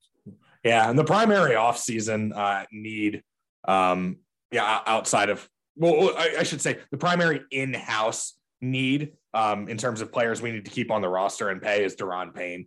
So that's like just universally understood among the fan base. It's like, we're going to pay Daron Payne, and we're going to have to do what we need to do to make that possible. So Gesicki is a guy that could be a little bit too expensive when it shakes out, but he's definitely somebody that we need to do our homework on. And also another note, as we come down the stretch, Washington finally got Chase Young back against San Francisco. Obviously more of a tune-up game for him. First action this entire season, really, coming back. I thought he was noticeable around the field. Definitely wasn't back to full Chase Young yet, but that's a huge factor for them going into these last two games as well. With the Browns, really the only way they beat you is if Deshaun Watson gets out of the pocket and starts running around, which he hasn't done a whole lot. Chase Young helps nullify that some. And then the Cowboys, they've been, banged up across the offense here and there. Chase Young plays really good, sound run defense as well, which I think is overlooked in his tool belt, which you absolutely have to have versus the Cowboys, versus their two-headed monster. So I think getting Chase Young back, maybe just a little bit of the push up that Washington needed to maintain their playoff spot. Still a lot to ask in these last two games because the margin is razor thin. One loss and you're probably out at this point. Maybe not, but probably. And having Chase Young back just really helps get any bit of extra edge that you need towards the end of this season. An interesting development for Sunday. Brown's starting left tackle Jedrick Willis has missed practice twice now this week with a back injury. So that could be an advantage for Washington against and Chase Young is great against the run too. He is really, really good against the run for all he gets talked about as a pass rusher. So that's somebody, he could have a bigger impact as a run stopper against Cleveland than he could as a pass rusher. I think, given how mobile Deshaun Watson is. I mean, and Cleveland's not had a good run game the last 4 or 5 weeks. Ask me how I know. I'm a Nick Chubb fantasy owner. Who has lost several leagues because of it. But you take the good with the bad. Kareem Hunt's got a little bit more run, but yeah, that's what I was just saying. I was focused mainly on the Cowboys, but you're right. The running backs for Cleveland are also really, really good. So you really have 3 runners to stop in Cleveland, Deshaun and both running backs. And Chase Young, it's just a not talked about portion of his tool belt. His run defense is really good. I hope he can get up to Chase Young's speed before that Dallas game. It's not easy. Just you don't just play a game and you're up to speed for the rest of the year. That's what people don't realize. It still takes a little while. I thought he looked fine. There wasn't anything that looked off. He wasn't the wrecking ball he is when he's fully healthy and fully ramped up. So hopefully he can knock all the residual rust off against Cleveland and be 100% ready for that Dallas game. And hopefully that Dallas game means something when you get to it. Yeah, that I'm hoping that game is in the 420 plus 5 TV slot, because that would mean it is a meaningful game. Next Sunday, all those decisions will come on Monday. It's going to be a really, really wild last couple of weeks. The Vikings and the Panthers did you a big service over this last week, though. They did. They did. They gave you your breathing room back. Yeah. I need the Packers to go away, though. That would be nice. That would be nice. We did beat them, but you would like the Packers to go away as the horn sounds on. They play the Vikings and the Lions in their last 2 games. So yeah. I like their chances of losing at least one of those. Yeah. Big game. We'll pick this one here in a few minutes. Big game in the 420 plus 5 slot this week with the Vikings and Packers. Vikings going into Lambeau. That's always a lot of fun. 3 down, 1 to go. We go to the 4th quarter right here on the right hash. Quick note before we get into some of the other prognostication. Shout out to the career of J.J. Watt.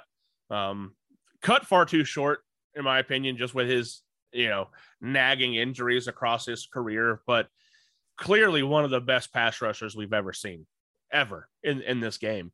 And it's kind of sad to think about what his numbers could have been had he not had the injury issues that he did. But announcing his retirement earlier this week, there was some people who thought he might move and go play for a contender, but it sounds like he's just ready to step away from football. And if I had to listen to halftime motivational speeches from a baseball player, I might move on too. Well, I think JJ Watt is going to be a natural for TV if he chooses to go that route.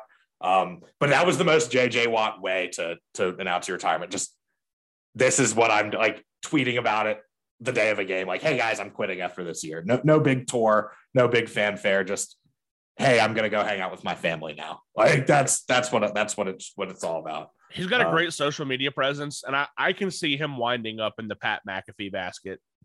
Yeah. And remember, this was a guy who basically donated all his money to the Hurricane Harvey Relief Fund to be man of the year. Like, this is a guy who's going to do some really, really awesome, amazing things in his post-football life. And even if he goes into broadcasting, he's still going to be doing really awesome things. And that's just, he's going to be just a great ambassador for the league.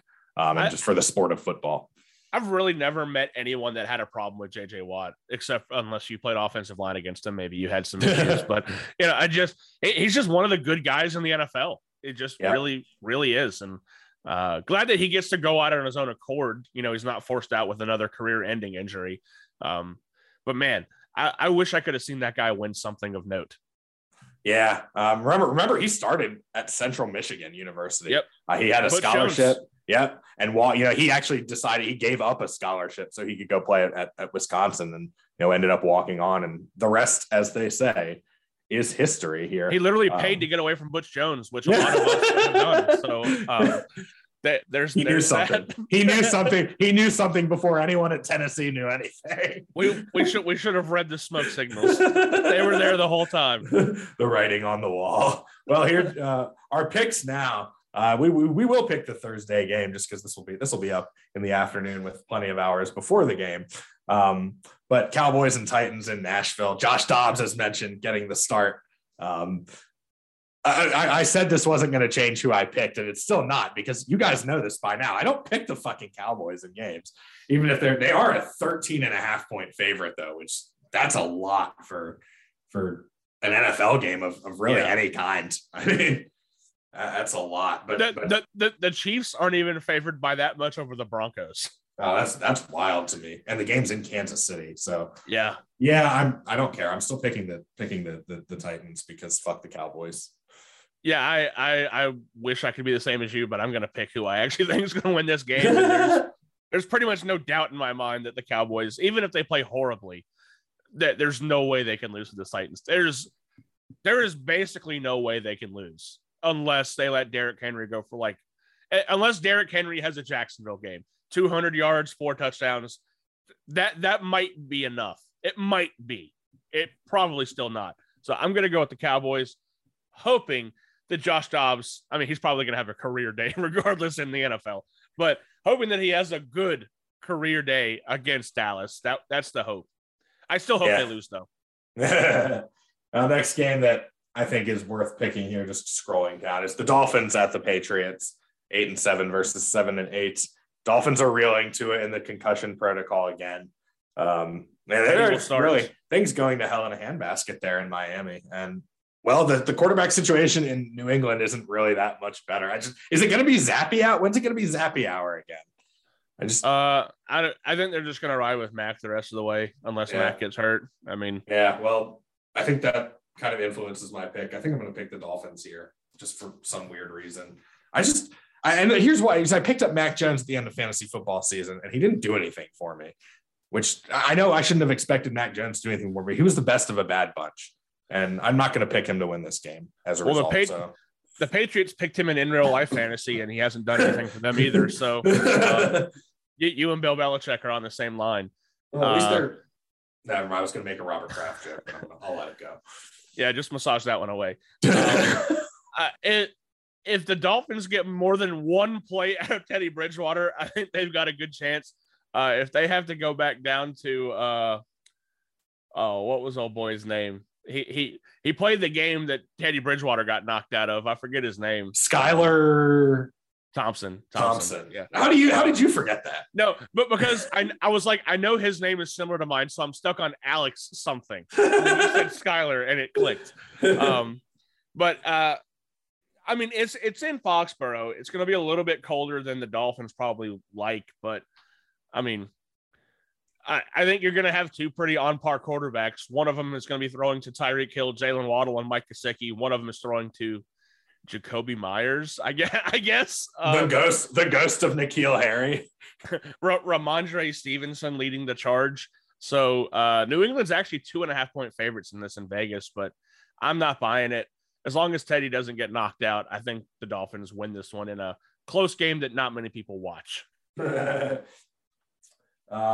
quick before we skip over the rest of the 1 o'clocks, just a quick note: Nathaniel Hackett is out in Denver. Russell Wilson wishes he would have played better.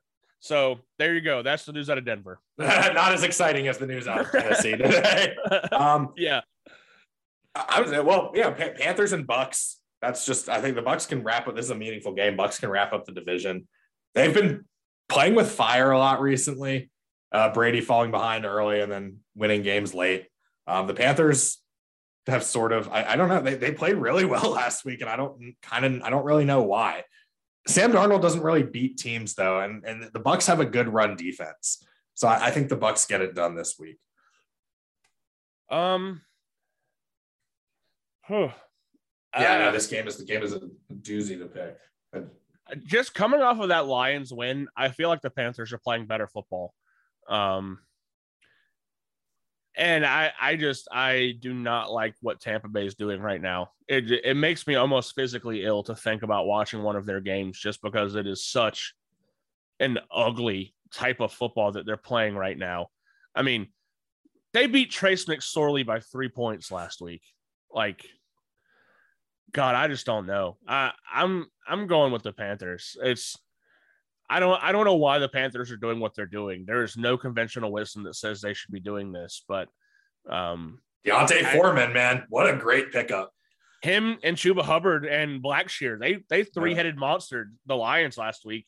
To absolute death. And if you can get run on by the Panthers, which I think the Bucs can, the Panthers have everything they need.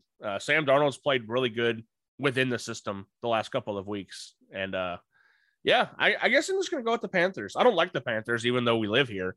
I like them in this game, though. Yeah, that's a good toss up there.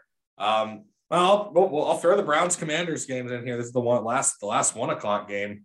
I think I'll pick, but obviously picking the Commanders here because I got to get that in on the show. I still, a lot of people think the sky's falling. I don't necessarily think that. Like I said, we're not going to have a chance against San Francisco. That 3-game stretch with 2 games in the Giants, and then the game against San Francisco was always going to be kind of a tougher stretch. And now we get a softer opponent that isn't going to be playing for anything, and a quarterback that I wouldn't mind knocking into the turf. And we've got the guys who can do it. So yeah, I don't think it'll be particularly pretty. I don't think the crowd will be particularly large here on a holiday in Landover, Maryland. But I think we squeak by them like 15-10 or something, and set up that Dallas game that we talked about. That sounds right to me. The way that the Commanders guarantee to lose this game is if they start looking ahead to Dallas right now. And that's just something you can't do. I'm not saying that that's what they're going to do. I'm sure that they are very focused on the Browns game, but at no point can you start looking ahead to Dallas at this point and beat this Browns team. This Browns team has a lot of good players. Their defense is really solid. They have really good skill position players. Amari Cooper is still having a really nice season. Deshaun Watson is getting better and better every week, getting more comfortable in the offense. David Njoku is a guy that Washington, to me, is going to struggle with covering. They seem to always struggle with covering the tight ends of opposing teams. So I think that's an X factor there. If you have David Njoku in your fantasy championship game, I think he's going to put up a decent line for you. But I still think the Commanders will win as long as they're not focused on Dallas already. Yeah, shoot, man. I just David, and he's no Joku, man. He's no Joku. Yeah. I mean, that's all I got to say about that. Jets and Seahawks 7-8 matchup. These are 2 teams that are desperately fighting for their playoff lives. Both on the outside looking in. Seattle's going to have the home field advantage. I think who's going to be starting for the Jets in this game? This revised. Okay, it is going to be Mike White. Okay, that helps them a little bit. Mike White is back. I don't think it helps them enough, though. I think Seattle pulls out of the slump, and they are in a slump. I mean, they have lost 3 in a row after beating the Rams. But I think they get back on track here. It is going to be an ugly, low-scoring game too. The Jets defense is really good, but the Jets have just had a lot of injuries on offense that it's been really hard to overcome. And I don't think they're going to put up the points here. The Seahawks loses to 5 of their last 6. Granted, they've been against some okay teams, but they've also lost to the Bucs, they've lost to the Raiders, and they lost to the Panthers. The Jets are a Super Bowl defense with a Hula Bowl offense, and Mike White changes the equation, I think, just enough for me in this particular situation for me to take the Jets because their defense is so good and because the Seahawks are really, really reeling right now. They got Kenneth Walker back. Thankfully, that gives them a little bit more pop. They lose Tyler Lockett, though, replace him with Marquise Goodwin, who also went out last week. So not really sure where they're going to get their secondary air contributions from. So I'm going to take the Jets in this one. Really interested to see the Sauce Gardner or DJ Reed matchup with DK Metcalf, because that's a that's a different beast than they've had to deal with at any point during the season. So I'm really interested to see how they handle DK Metcalf. That being said, I just don't think there's a way that the Seahawks offense is able to overcome the Jets defense. Jets and a squeaker. Right now, Vegas has them 1.5-point favorites, and that's kind of where I like them to, like a late field goal. That is a 4:05 game. The 4:20 plus 5 time slot features the aforementioned Vikings Packers game. The Rams Chargers game is not really of interest to me, but the Vikings Packers game certainly is, because the Packers are still in the playoff hunt in the NFC, and the Vikings just never play well in this stadium. They just don't ever do. Kirk Cousins is just he just doesn't have that big game edge to him that, you can go in with him and be like, oh, we're definitely going to win this game because we have that guy at quarterback. But the Vikings have proven time and time again that they can bounce back from big deficits. And I'm not just talking about that Colts game. Remember the Bills game, they were way behind too. We were behind late, came back to win. One of the best coach teams, I think, in the league, with Kevin O'Connell, and Ed Donatell's done a fantastic job with that defense. The talent disparity in this game heavily in favor of the Vikings. It's just the intangibles here all point to the Packers. Packers are hot. They've won a few games. And like I said, just the Vikings never play well in this stadium. But it's not quite enough for me to pick the Packers. I think the Vikings do get this done. I think this is a game where the big stars for the Vikings come to play. We're going to see the gritty a couple of times, I think, if you know what I'm saying. And I think the Vikings break the Lambeau hex this year. Tough one. Because the Vikings haven't been playing championship level football the last couple of weeks. The Packers seem to play to their opponents. There's not a lot of, blowouts one way or the other with them. They seem to play consistent with whoever they're playing against. And against a team that has a more explosive offense, I don't think that's a particularly good thing. Sounds like Aaron Rodgers may be dealing with a little bit of a knee issue as well. So maybe that's enough of a factor to lean this one way or the other. I want to take Lambeau at this time of year, but I don't know. Just something's telling me the Vikings are going to do this one pretty well. I mean, they played week 1 and the Vikings handled them pretty well. And honestly, not much has changed for either one of these teams across the entire season, except for maybe the development of Christian Watson for the Packers, which is a huge development. He's been fantastic this year. He's by far been their best offensive pass catcher. Vikings are going to have it tough with the really strong two-headed running back backfield of the Packers with A.J. Dillon and Aaron Jones. That being said, I just feel the Vikings win this one. They have a little bit more to hold on to. They're still playing for maybe home field advantage, I believe. The Eagles locked that up yet, or they missed that because they lost to the Cowboys? Yeah. Cowboys still have a chance. Okay, Cowboys still because have a chance. Because of that game. Yeah. Gotcha. Sorry. Vikings also have a chance, and the Niners do as well too. Yeah. Okay, so that is still very much in play. That goes along with what I was saying. They're still playing for something. I know that they would prefer to have home field advantage, especially in the NFC. It's going to be an absolute dogfight at any of those big places. So I don't know. I think I'm just filling time because I don't know what I want to pick yet because this is a tough game. Well, you're the one who's at work right now. So. Yeah, sure. I think I'm going to go with the Vikings, not for any dissension or anything. Just that's what my gut's telling me to do right now.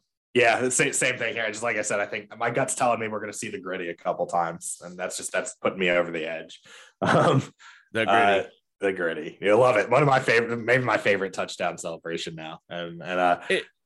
Dude, I mean, you would have thought the Juju dance would have been like the most famous thing that ever came from a wide receiver, and then dude hits the gritty one time, and it is the only dance that anybody does. And it's like everybody's celebration is hitting the gritty. Yeah, dude, I love it. So 2 more games to pick here as this episode of The Right Hash winds down, and both in the AFC. 3 of the 4 AFC North teams, in fact, featured in this one. And it starts with a divisional matchup on Sunday Night Football. This game was flexed in, and to actually replacing the battle for LA with this the Ravens and Steelers in Baltimore. Do we without Lamar Jackson? I think. Okay. That's what I was going to ask if you knew. Or I shouldn't say I shouldn't make that call yet. He has not practiced this week. He has not practiced this week. Yeah, last I heard a couple of days ago, John Harbaugh wouldn't talk about it, which means to me he's questionable, like legitimately questionable. Probably erring on the side of out more than playing, just based on how they've handled it the last couple of weeks. This is one they could really use Lamar for, though. I'd just say that. I don't know where they are in terms of making the playoffs in these next 2 weeks. I don't know what's on the line for them particularly. They're still in the running for the division. If they win out and the Bengals lose out, they win the division. Yeah, but like if they lose these next 2 games, do they miss the playoffs, or like are they just playing with house money and they're in the playoffs pretty much regardless? I need to look at. I just need to look at the wild card standings. But I think that goes a long way to telling whether or not Baltimore risks Lamar Jackson. Right now they're 10-5, and the Dolphins are in right now at 8-7. So to me, that they've clinched. Baltimore's clinched a playoff spot. Yes, they've clinched. So I say we're not going to see Lamar Jackson in this game, which to me is enough of a factor. I mean, he's their whole fucking team. I'm going to take the Steelers to go into Maryland and win this one. I like Kenny Pickett. Some folks may be, cold on him, and some Steelers fans seem to pretty much like him overall. They seem to have a lot of faith in him. I've seen a lot of good out of him this year when he's not getting his head slammed into the ground. I love George Pickens and Deontay Johnson, that little two-headed monster they formed. Pat Freiermuth is fun. Their offensive line needs some work, obviously, after losing, their 20-year-old iron wall that they had there in Pittsburgh. But I'm going to take Pittsburgh in this one. Yeah, I'm going to take the Steelers too, especially with the backup quarterback for Baltimore. Its defense is playing really well for Pittsburgh. Got a lot of emotion on that Franco Harris game, retirement ceremony, what have you. I wish he could have made it to that. Yeah, I know, right? And he and Pittsburgh is still alive too. They need to win out and get some help. So they're not there by no means dead. So they're playing for a lot. Like Baltimore is not playing for quite as much. I like the Steelers in this one too. And then finally, or go ahead. I was going to say this is a game that the Jags actually need the Steelers to lose, because if the Jags don't win the AFC South, they can still win they can still get a wild card spot. The Titans cannot.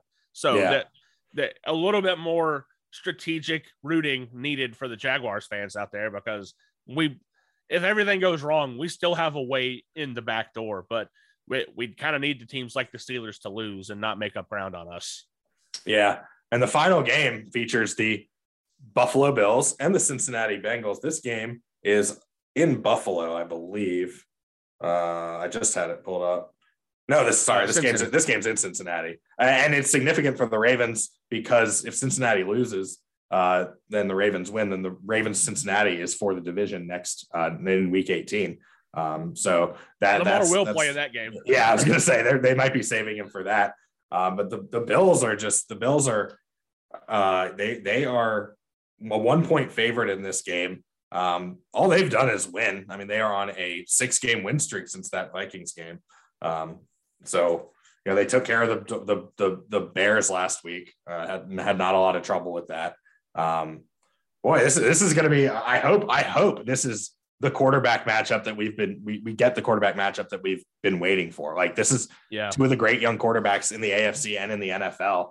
This was almost our AFC championship game last year. And I hope if nothing else, like, we get some really great quarterback play in this game from both Joe Shiesty and the big mountain man himself, Josh Allen. It's funny to look at how impactful scheduling can be at this time of year, and not teams, but I mean time slots. Because imagine this game gets played before Steelers and Ravens. The Ravens would have it's like taking defense in overtime. You kind of know a little bit more of what you have to do. Especially when it comes to like Lamar Jackson. If Cincy loses this game, the Ravens don't really have to play Lamar Jackson, because they can just save him for next week and say, we have to win next week either way. Doesn't matter what we do here. As long as we win next week, we'll tie the Bengals. And I believe they own the tiebreaker. I don't know how the secondary tiebreakers will go, but they'll at least be tied head to head. But since they play after, the Ravens are probably just going to, kind of punt the ball on this one, so to speak, start Huntley and just hope that the Bengals lose. Anyway, just a little thing that I caught there at the end after we were looking at this.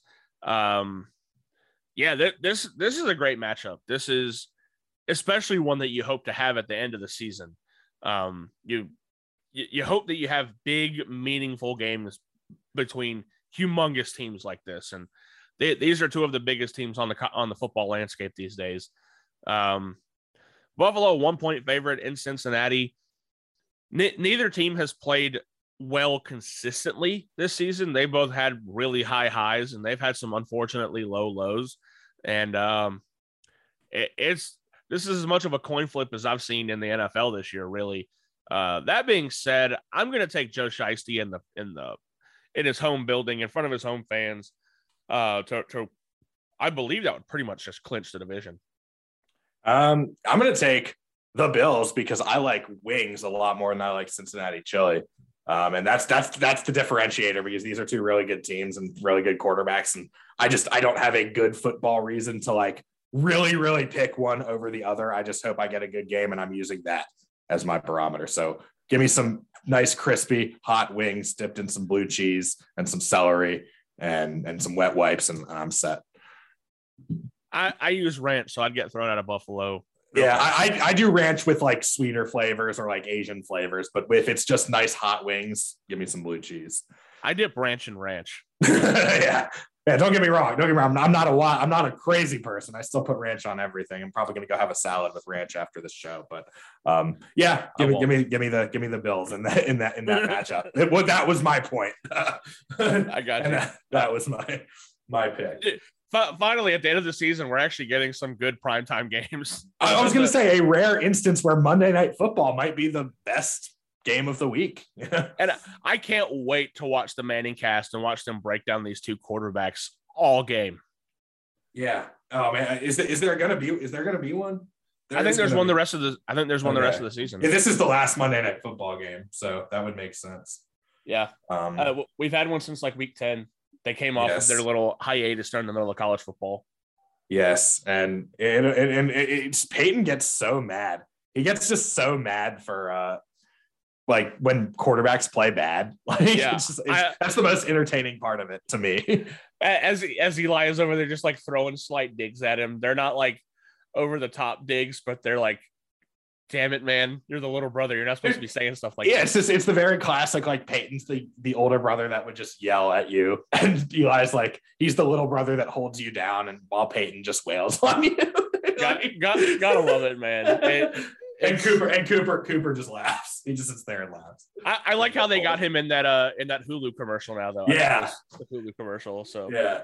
They've got him making a little bit of money on the side too, which is cool. Oh man, well there's another 2+ hour episode of The Right Hash. No big deal. Being Arch Manning's dad, I'm sure he's got a couple of Benjamins rolling around over there now. Yeah, and Arch himself I don't think he's going to be hurting for money just on his own in a very short period of time. If the NIL opportunities at the University of Texas are anything to be looked at. Yeah, exactly. So, breaking news: the Mannings are not hurting for money. Well, with that, this is our kind of our own Manning cast, just our own The Right Hash. This is our medium where we talk about sports and mostly football, and that's just in this time of the year, really the end of the year, this period, this week between Christmas and New Year's, where there just aren't really any rules, and you don't really know what day of the week it is, and there's football on all the time. Just pretty great, and glad we could carve out a couple of hours for football discussion and banter.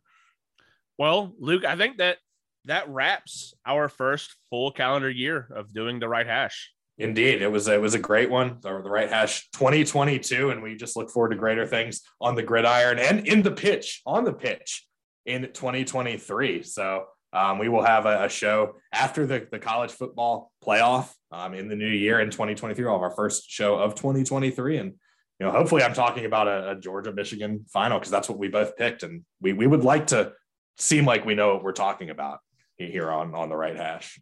I mean, that is what we do after all. We try to seem like we know what we're talking about. It is an illusion. It is an illusion. We are not even real people. We are just college football robots here and football robots here in the Nasser Alexander Kuchecki studio. So thanks a lot for joining us all year, everyone. It doesn't matter how long you've been a member of the Right Hash family. Thanks everybody for listening. If this is your first episode or your 50th listening or anywhere in between, we thank you for the patronage. We thank you for putting the ears on what we have to say. And we hope you enjoy the football as much as we do. That's the main thing.